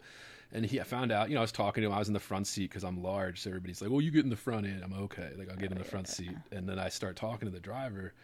And we were just chatting, and he was telling me, "Oh, I'm from Iran. Like I've been here this long, you know, blah blah. I'm driving for Uber." And I was just talking to him like, "Oh, you know, what made you want to come here or whatever, you know?" And he kind of looked at me like a little bit, like I would like offended him or something for asking that. But like I guess he saw in my face that like it wasn't like I wasn't like, "What are you doing here?" Like it was what like are literally you doing right. here? Like it was like I wanted to know like what motivated you to like make this trek, like kind of to like uproot your life and come here. And then we started talking, and you know he started telling me about his family, and I was like, yeah, like I like that. I'll never see that guy again in my life, but like hopefully we had this little bit of talk between each other. It was a pleasure to talk to him. Like, dude, I was waiting in line at the bank the other day. I was talking to this woman. It was a long ass fucking line. Something was going wrong. A computer system's down or something. So everybody was freaking out. And this woman and I were sitting in line, and we just start joking, dude. Like she just starts joking with me, and I start joking back. And then we just start talking for like 45 minutes until we're out at the end of the line. At the end of the line, she turned to me and she was just like, "Well, this is it." And I was just like, "Yeah, I mean, I don't even know your name, but it's been a fucking pleasure." Like it's been a fucking pleasure waiting in line with you, like joking about how ridiculous this is. Like, and then I'm never going to see her again. Probably. I didn't even know her name, but like we started chatting and I got some connection out of it. And that, you know, and like Sophie said, even if you're introverted, like I'm much more introverted, outroverted, extroverted, whatever the fuck it is, dude. All these people want to categorize their fucking personalities. Yeah, dude. These fucking, well, psychology told me my personality's a little fucked up, so I'm a Virgo. Yeah, dude. People love throwing that. You're a Virgo. Is that a Virgo trait? Is that why you're throwing that at me, or no? No. What, being a talker? Yeah. No. Your obnoxious organization and your general stubbornness, however, are. Yeah, that's what my wife tells me all the time. Yeah. You're such a Virgo. Yeah. She's like, "You're the most Virgo I've ever met in my life." Like. Yeah, that's probably accurate. Yeah. I mean. And see, I don't even know what they're talking about most of the time when people say that to me. I'm like, "You mean I'm correct?" Short. I'm like, "You mean I'm literally, correct?" that's the most Virgo thing you could say. Yeah. Like, "You mean I'm correct?" Yeah, I think so too. Yeah, dude. Hold on, let me pee real quick. I only have a few more questions left. Well, I'm a Libra, in case anyone's wondering. A lazy Libra. Is that why we get along? I don't fucking know. Oh man, I was just about to pull up your natal chart for our listeners here. Get you a little natal chart action. Well, don't give my birthday out, but No. You can still talk about it. No, it's not going to be real anyway, because I don't know your birth time. I guess I could ask You're my on mother. a cusp. My though. mother knows. She texts me every year on my birthday. She texts me that. Yeah. You can let me know later, and I'll fill I'll fill everyone in on the next episode. I think it was early morning, like 6 a.m., 4 a.m. That means, type ugh, stuff. your poor mother. Yeah. She didn't even have a day first, you know. And I was 3 weeks late. She always tells me that too. Damn, you were an asshole. I was supposed to be born on the 6th. Yeah. Damn. At least that's, the rough estimate they gave her or whatever. But yeah. Virgo. Yeah. so we talked about that. What is it about Christmas? Scrooge's change. Yeah. It's abrupt. It's fun, though. It makes sense for something that's like sort of comedic and family friendly. Well, and it's right after he sees his name on the grave, which is a big famous scene everybody knows from all the different versions, right? Scrooge crept towards it, trembling as he went, and following the finger, read upon the stone of the neglected grave his own name, Ebenezer Scrooge. "Am I that man who lay upon the bed?" he cried, upon his knees. The finger pointed from the grave to him and back again. "No, spirit, oh, no, no." The finger still was there. "Spirit," he cried, tight clutching at its robe, "hear me. I am not the man I was. I will not be the man I must have been but for this intercourse. Why show me this if I am past all hope?" And this is like his moment of like realizing that like he can redeem himself. Like he doesn't, I am not the man I was. There's an eagerness. Yeah. Yeah. I am not the man I was. That person's no longer there. Like I'm a new person now. Yeah, it's abrupt. But they do justify it by him seeing his own death. Yeah, so they it works. do. Like, yeah. It does have that sense of, it's a new year. New me. I'm a new me. I'm gonna go to the gym. It's the most wonderful time of the year. I'm gonna go to the gym. Worst time to go to the gym. Oh, yeah, January. As a regular gym rat, as a Planet Fitness gym person, like that annoying guy that's literally always there and people see me at the same time every day. Yeah, I can confirm January is the time when you see a lot of new faces that you never see again after January kind of thing. Especially at a place like Planet Fitness, which is like the everyman's, like cheap, like the cheap gym. Yeah. Dude, I wonder what the employee like pep talk is before that. Like, all right, guys, we know it's coming. So I could ask. I'm friendly with all the employees. Like they see me every day. Like, so, like, do you guys like prepare for the surge like of new customers? I know the manager there. I'll talk to Melissa. She says hi to me every morning when I walk in there. Yeah. Well, there you go. You can ask Melissa. Yeah. It's him or the guy Brian. Those are usually the two that are there when I'm there, like running the front desk at least. I think the one girl's afraid of me that, like, whenever I say hi, she kind of, like, averts her eyes type thing. And then the guy just calls me by name. He's like, "Hi, guy. Hey, Andrew." I'm like, "Hey, what's up?" And it's, like, checking my little fucking scan card. Beep. "Okay, you can enter." Dude, can we just talk about the facial hair of the 19th century? Oh, I'm glad you brought it up. Let's do it. Talk facial hair. I mean, well, first of all, let me just pull up an image here. My computer's going to take a minute. So, you know, I mean, and this was like a really fucking bad time for facial hair. It was a really, really bad century all around.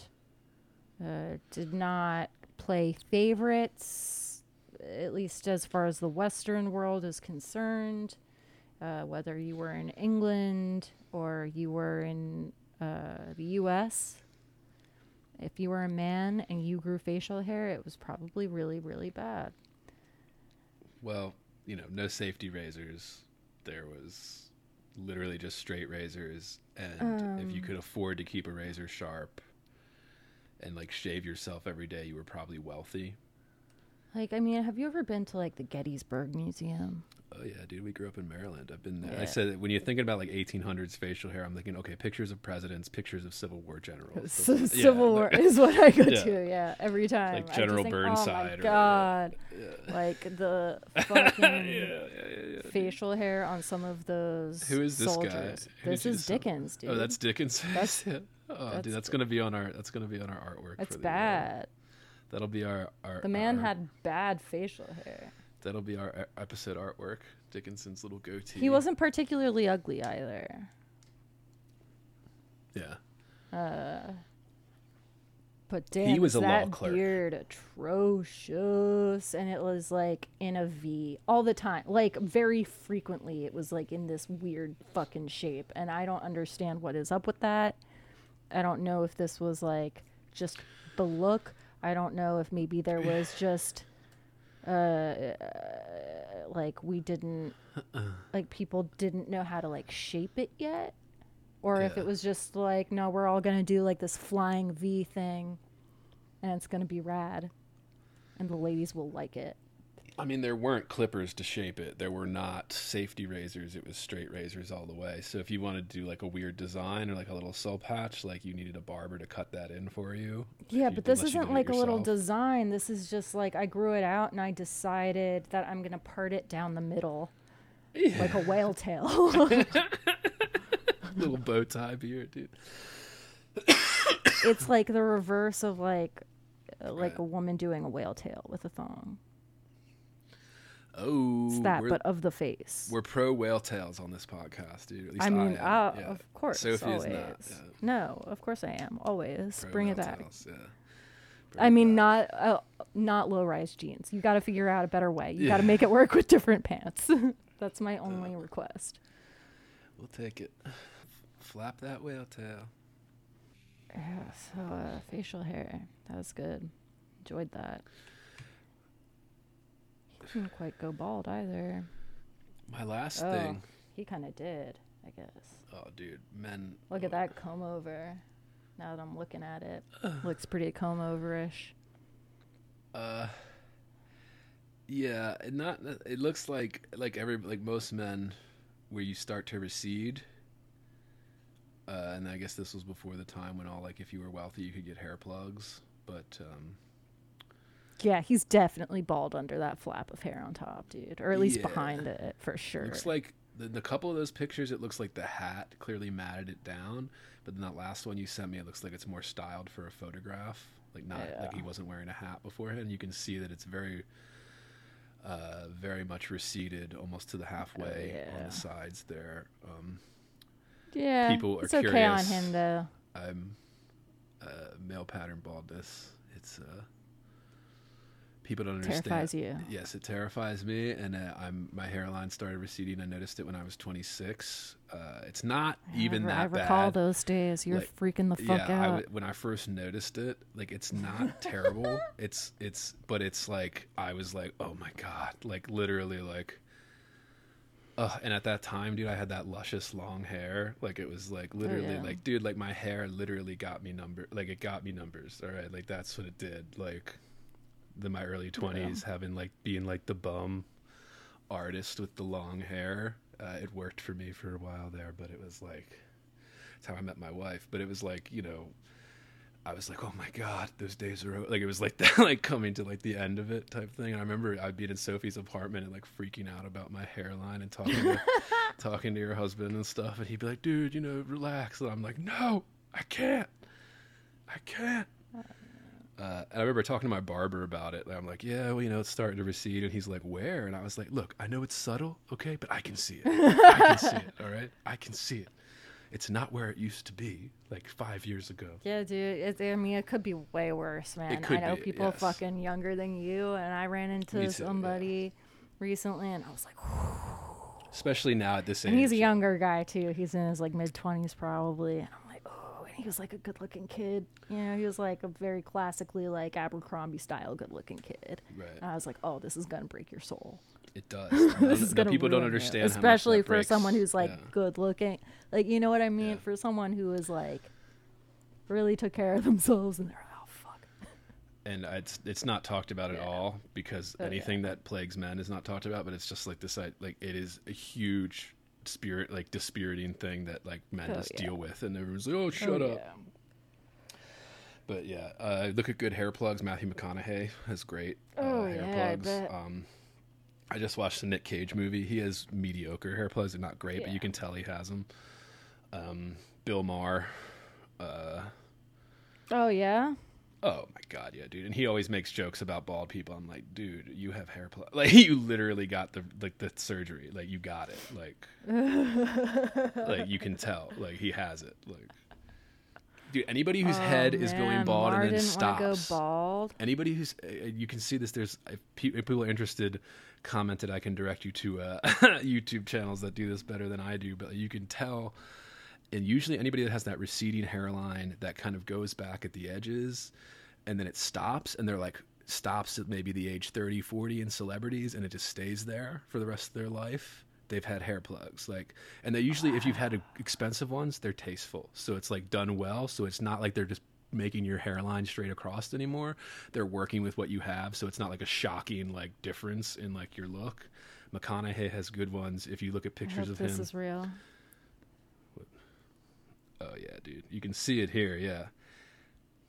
So if you just put a picture of Bill Maher, in See the it? chat- He's basically a bald man there. yes, he is, but it's stopped, right? Like he's in his 60s now too. If you look at somebody like Bill Maher, and it's like it's thinned right there at the front, but it's stopped, like it's not going back any further, and he's well into his 60s now, so he's had some enhancements to that to make it just not go all the way, kind of thing. Oh yeah. But yeah, it's a big thing for men that is never mentioned at all, but it's huge, devastating, literally soul crushing. It can ruin your life. Well, yeah. I mean, he's one of those, like, I didn't get married and I just want to fuck women. Like, Right. And he doesn't have, like, a pretty face, so once that hair's gone. And he's short, notoriously short. Oh, is he? I didn't know that. You can kind of tell when you see him. My wife and I watch Bill Maher every week, but it's like, yeah, you can kind of tell when he's on there with like a normal sized guest. He's like, he's not like terribly Normal-sized short, but he's guest. like 5'7", 5'8"-ish, kind of around there. So if you're around like somebody that's any taller than that, you look like a midget. Oh, I feel like I'm about to get deep into a history of Bill Maher's hairline. Yeah. Fascinating when you start going through with that stuff. I mean, yeah, I get deep. I'm one of those assholes. I will get like deep into like before and after pictures. Like, oh yeah, did this person have plastic surgery? Let's think about this for the next 3 hours. Well, and like the really good ones, like the celebrities that have money and can afford the top doctors, it is kind of, if they're good, they're not doing drastic changes to like make people notice. So it's like, is subtle. You're like, did they? Yeah.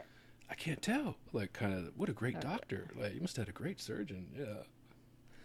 Operating on your face. That scares the shit out of me, dude. I don't know how people do that. Like, horrifying. Sounds yeah. awful. Can you imagine just like getting your chin shaved? Like No. the bones, not just like the hair. no, I can't. Fucking no amount of horse face. No amount of horse face would make me want to. I can't say that actually. Maybe some amount of horse face would make me want to get my chin shaved off. Shaving chins. Yeah. And not just the hairs, not just with the goatee. Maybe that's why Dickens did that really ridiculous goatee. He had like a very goofy, fucked up chin. You like when maybe you he like. had no chin. There was this guy I worked with. He had like a kind of like a hipster beard, and then like he would shave it like every once a year or whatever. And then like everybody would be like, "Oh, you shaved it." And when he would, I'd be like, "Damn, you got a goofy looking face." Like, no wonder you keep that beard up, dude. You got that weird looking face. Yeah, the beard makes it look way better. Yeah, keep that beard. Yeah, it's like yeah. All right, what was the Unfortunate for the men who can't grow beards. Yeah, dude. All right, so we have this happy redemption ending here since we've been talking about everything other than this book. What do we think of it? What do we think of the ending? Oh, it's fine.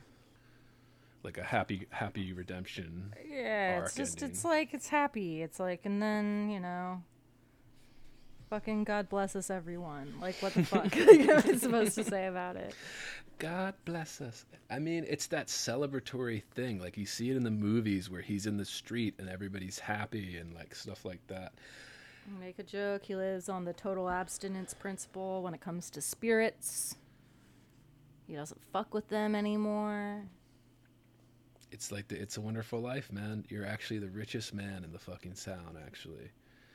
You just didn't know it. It just wasn't money that you were wealthy in, kind of thing. Yeah, it's good. I like the moments where it feels like our narrator is talking to us directly. With the Those were you, fun when he moments. cuts into the you, Yeah. second person you, referencing the reader. Yeah, Yeah. I noticed that too.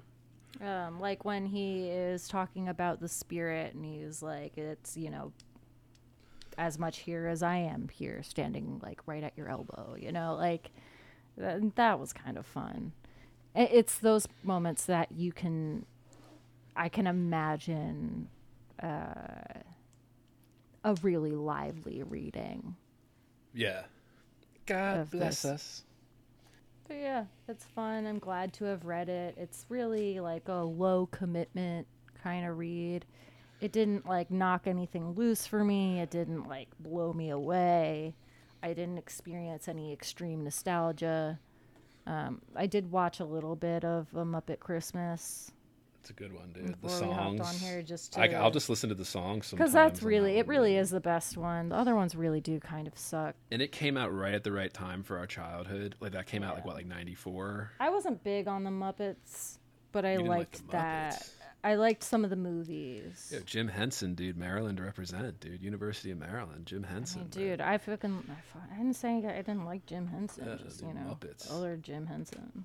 Muppets, dude. I guess he was dead by the time they did. I mean, no, I think the Muppets Really like Christmas the Carol was the Dark last thing he Crystal. did before he died.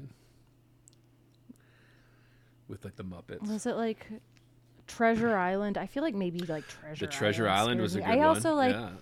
The Black Spot. I also think I got like scared. Yeah, the black spot really freaked me out, and I think that turned me off Gonzo of and Rizzo, the Muppets, yeah. which I already kind of had a hard time with, just because like Sesame Street used to give me nightmares, and Damn. Muppets is only it's just such a short step away. It's still puppets. Something about those puppets really got to me. I would have never this got recurring nightmares from nightmare. those, though. I'd have this recurring nightmare, dude, where it was like I was in this cave. And it was like off this winding highway on the side of a mountain. And everything inside was covered in bright pink bubble gum. And I was chewing bubble gum, and the Count was there. And he's like, you got to keep chewing. And I was like, okay. And I just had to keep chewing. My jaw was so fucking tired, dude. And I was covered in it. It was everywhere. I was stuck. I couldn't get home. It was awful. Yeah. Couldn't watch Sesame Street. Damn, dude, that is quite a nightmare. It was really fucked up. Damn, you can't even enjoy children's entertainment. Sophie just has Or terrible... bubblegum. Sophie had terrible nightmares. Like every time she watched like a friendly kids show, she, oh my god. Yeah, my sister cried at Disney on Ice. Damn, because it was sad, or because she was terrified of the character. Like Horrifying.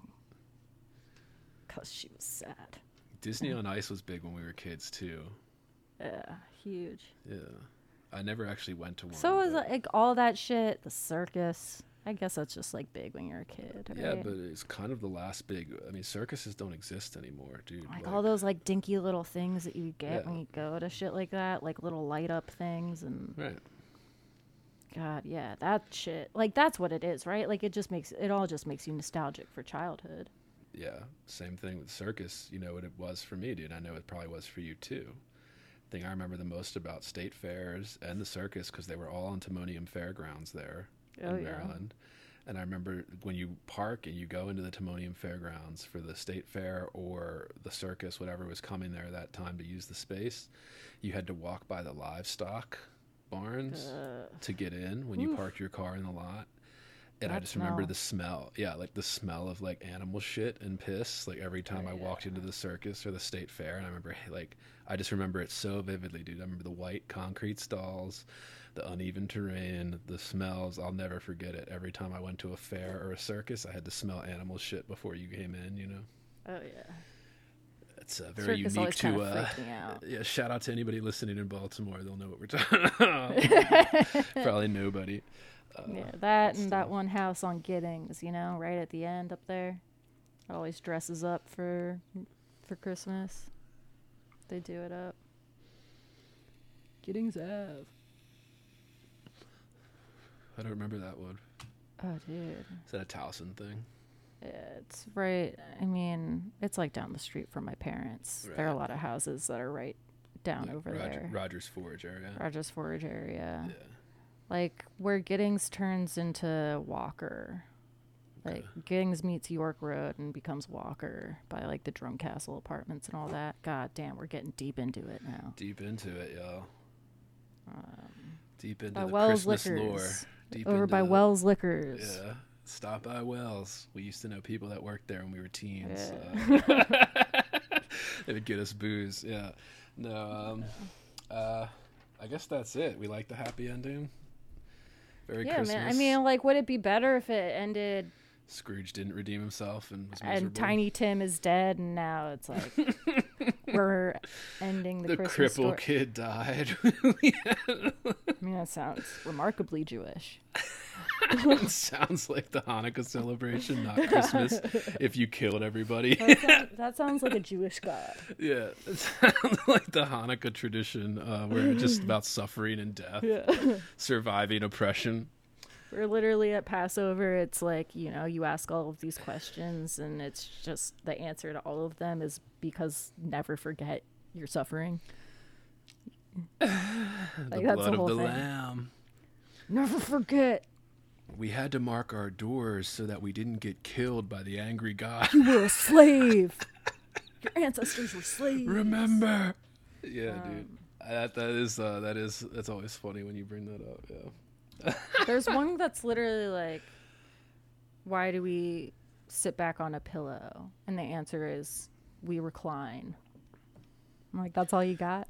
What is this? We These are recline. questions you ask at Passover as They're part of the four tradition? questions. Yeah, it's 4 questions. It's like all in. I have like this children's Haggadah that my parents gave like me and my sister when we were younger. Right. And we used to read. That's like one tradition I would say we had. Me and my sister didn't take it very seriously, but we would like take it upon ourselves to do our own renditions of the various stories. Yeah, I mean, dude, the reason I know all the Bible stories, Old Testament and New, It's because of the fucking Bible. well, specifically because when I was You went little, to Catholic school? Well, that too, but specifically because when I was little, my parents gave me this like children's Bible that was like dumbed down versions of the stories, and they were like, illustrated and stuff in cartoon. And it was my favorite book as a kid because of like some of the stories in there, like the Tower of Babel and stuff were like some of my favorite ones. So like I would just make my mom read it to me every night. Like I'm talking literally like younger than 5 type thing. It was just one of my favorite books. So I like knew all the stories basically from this fucking children's Bible that like I had like and was like obsessed with as a kid. Because even if you take the religious stuff out of it, like there's some great fucking stories. Right? Those are some great fucking I just sci-fi liked all the parts stories about God dropping frogs on Pharaoh's head. Yeah, that was a big one. That's how I know a lot of the Jewish traditions because I read the Old Testament, but like in a little kid version. Yeah. Like I didn't have to actually read like the full prosy style like text in high school or anything. I'd read sections of it or something when they made me take those courses. But reading the actual whole thing, I've actually never done. But I've read the children's thing, the whole thing, over and over again. Which is just dumbed down. Yeah, it's just less violent. Like they don't have like the horror aspect to it. Like like Jesus saving the whores and stuff like that. They leave that part out, for the kids version or whatever. But yeah, man, and it's just this redemption. And I guess if we want to get really into it, the pagan tradition, right? I mean, really, it follows the moon, right? It's the birth of the new moon is what they say that the birth of Jesus Christ comes out. Is it From? Well, if you want to get really into the history of this, people can look up. There's plenty of little 20-minute YouTube videos that go into some of this. There's some documentaries, but yeah, a lot of stuff is this mix of Christian, Jewish, pagan, and there's a lot of stuff we added in the Victorian era when Queen Victoria started doing things for Christmas. That became so. Some of the traditions aren't that old. Some of them are thousands of years old. Like putting up a tree and lighting it and decorating it, like that's thousands of years old. And if you look at the history of like actual like the Saint Nicholas, who Santa Claus is based off of, and stuff like that, there's German lore. There's more Nordic lore and things like that. And then there's like kind of the southern regions of Europe had different lore about it too. And then they've all kind of been smashed together throughout the centuries to like kind of make what we now know as like Western, mostly Christian, kind of the story of Christmas and Jesus and stuff. So we could get into like that kind of thing, but maybe that's where it's all come from. This is the new year, new beginning, end of one thing, celebrating a new thing. I don't know, but we love fucking Christmas, dude. It's a Wonderful Life, dude. I gotta watch it now. I'm gonna probably watch it tonight, dude. I'll put it on. Yeah. I'll watch it too, but probably not tonight because husband is homesick. Yeah, this is my wife. She's homesick today. So I guess he gets to control the TV. Has he seen it? He's definitely seen it. I so doubt it. Oh, I bet he has, dude. I so doubt it, dude. Yeah. I just walked downstairs and he was watching something called Troll. Never heard of it. I don't know. I think it's like Irish Godzilla. I don't know. But it's troll. Troll. It's Godzilla, but a troll instead of Godzilla. Dude, basically. I tear up every time I watch it, dude. I don't tear up during... Godzilla? No. I don't tear up during A Christmas Carol. But like, which one do you watch other than the Muppets one? Like, which one? Usually the Muppets one and the Mr. Magoo one are the one I watch almost every year or every other year. You know, not every fucking year. But every couple years I'll watch those because those are the ones I watched as a kid over and over again. So I really like those. We had the Mr. Magoo's on like a VHS. I don't know that. And like I the Disney... really truly think I only know the Muppets one. Like, that's the only one I think I've actually seen all the way through, other than like stage productions, which I was bored to death, by the way, as a child. I've never seen a stage production. But I was also like inattentive and bored generally. That wasn't like specific to that play. I don't know, dude. As I get older, I cry at a lot of weird things now, too. Oh, yeah? I mean, dude, just the end of books and stuff. How weird we talking? Oh, I mean, not even weird, but like when I just... Yeah, not weird. Way more than I used to is all I mean. Like, way more than I would, like, even 5 years ago when I read certain things, and I'll just, like, sob for, like, 20 minutes after I read it. You got that low T, man? Low T, yeah. Low T. Nah, I mean, maybe. Who knows? I love those commercials. Oh, with the testosterone replacement? Yeah. It's a very real thing, man. Mm-hmm. So I hear. Well, there's a way people talk about it. If you talk about it in like the kind of manosphere online, I mean, people are talking about it in kind of a derogatory way.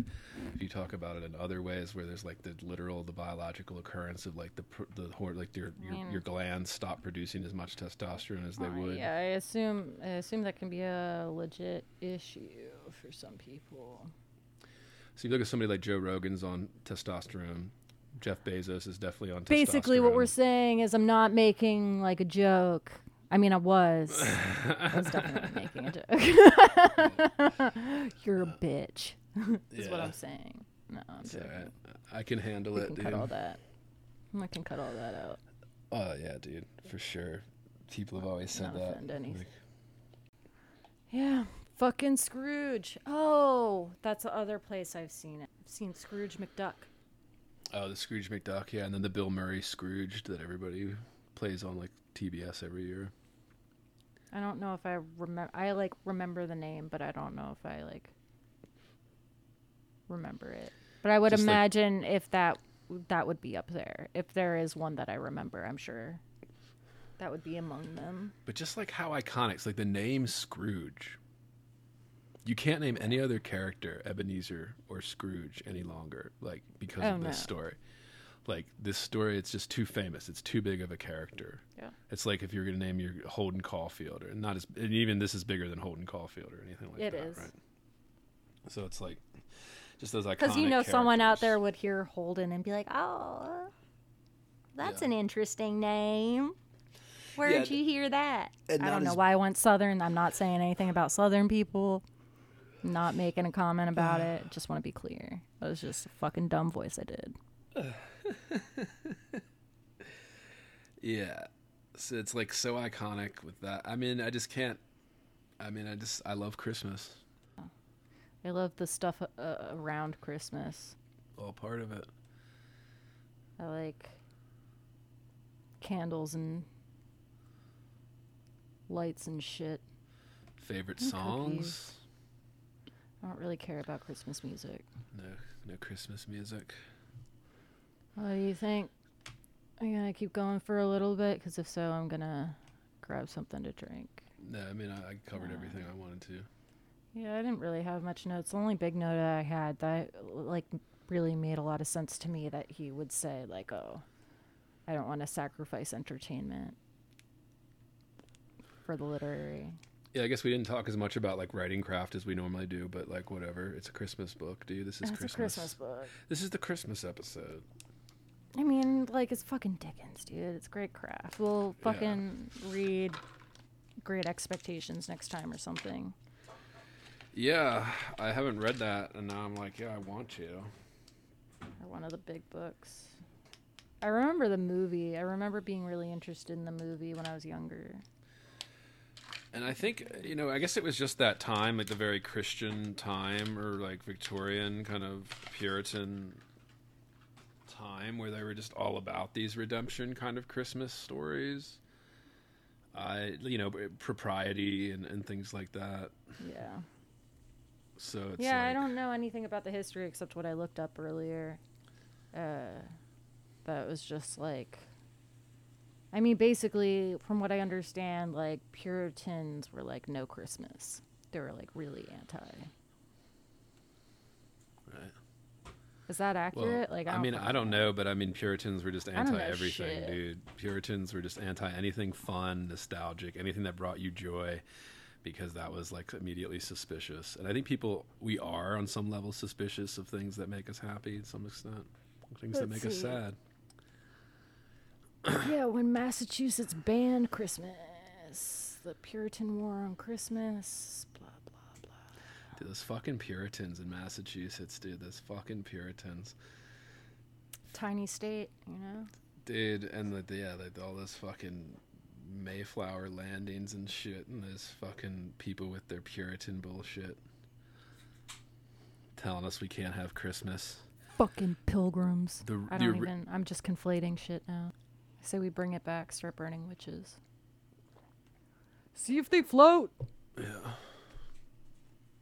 I was say, dude, we're well within that time. We're not burning witches, but we're doing the metaphorical equivalent right now in our culture. But. God bless us, everyone. It's not. Yeah. Tiny Tim. His little high chair next to Bob Cratchit, dude. Oh, yeah, he is pathetic. I mean, yeah, why are you so happy? Because he's so pure of heart. Nah, He's the antithesis to Scrooge. no one's that pure. Yeah, I mean, no one is that pure, but, it's a story. I'm a pure, broken little boy. He's broken, but he's not. The Simon Birch kind of speaking of tear jerkers, dude. Simon Birch. Yeah. Talk to, who'll want to talk to you about that one. Who? It's one of Bill's favorite Oh, really? little throwbacks. Wasn't that some fucked up movie? Yeah. It's very sad. It's up there with, like, My Girl and shit. But doesn't someone, like, play... Hold up. You mean, like, the source material for the movie? Yeah, like, but who... There was something, like, really funny about that movie that I can't think of, and it just had Bill and John both cracking up. Because they, like, watched it together one time. I don't fucking know. It's really weird. It's also really fucking weird that they chose to watch this together. It's a sad movie, man. And that one's about friendship, too. Loss. It's like My Girl with that kind of... Yeah, I didn't watch My Girl either. The loss, dude. It just sounded... I remember My Girl seeming so depressing. I was like, why the fuck would I watch this? Yeah. I mean, sometimes people just want to be sad. They want to cry. Ugh. Dramas. Sometimes. I mean, you don't even... Like I said, sometimes these books, dude. I'll read these books and I'll be like, oh my God. I didn't even realize how much it was, like, affecting me until, like, I finish. I just tear up. Those poor little handicapped kids, dude. Those poor little handicapped kids suffering, dude. God bless us, everyone. Yeah, dude, and they're so pure of heart. And you're like, oh. And they talk like this. Yeah, well, like, the idea that, like, yeah. I mean, that's a constant theme, too, right? We could talk separate peace. We could talk... What's that? That's that...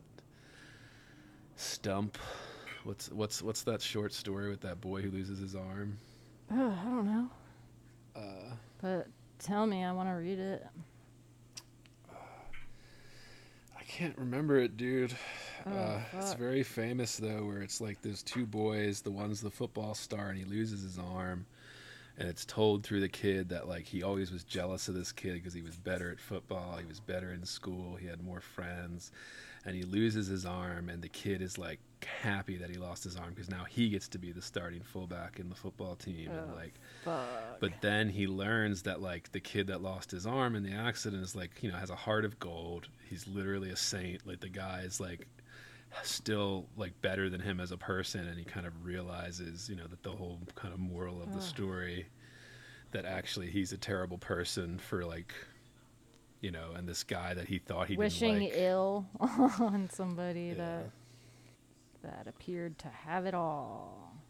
Yeah, sounds good. I'd read it. Redemption, man.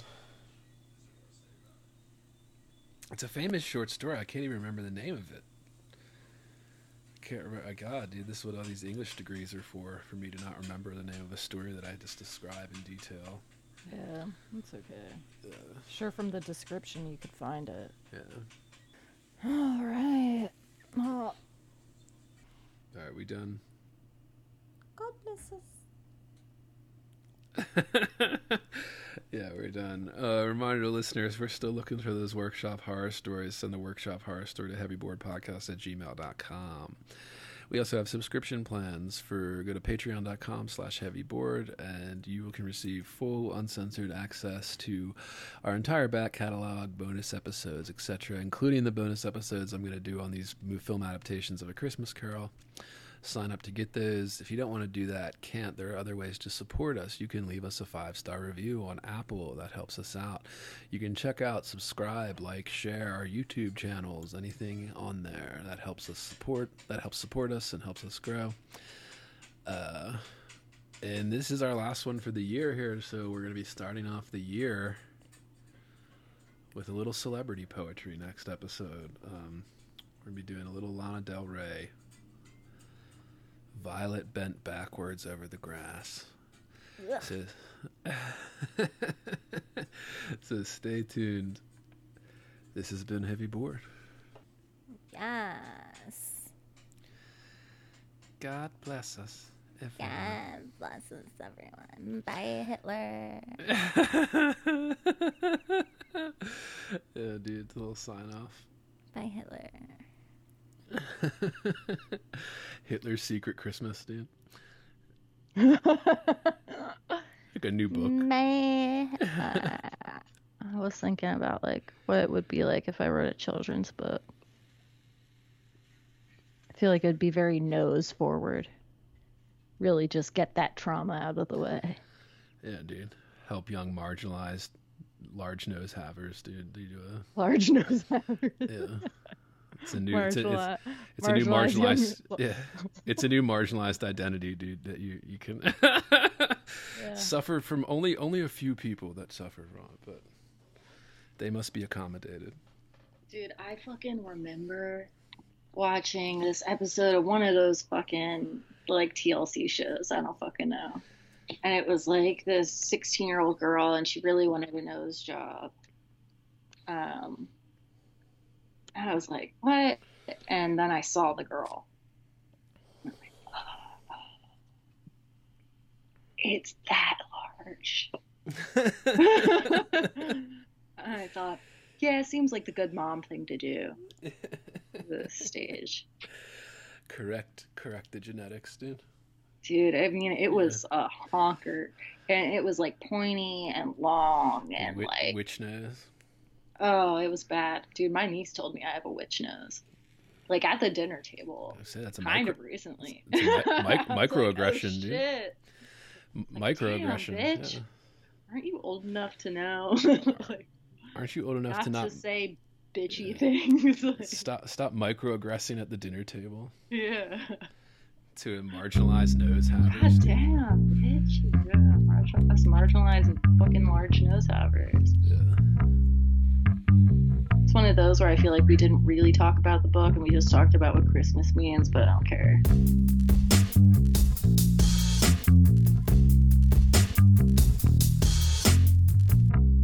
Heavy. Bored. Heavy. I am heavy. Bored.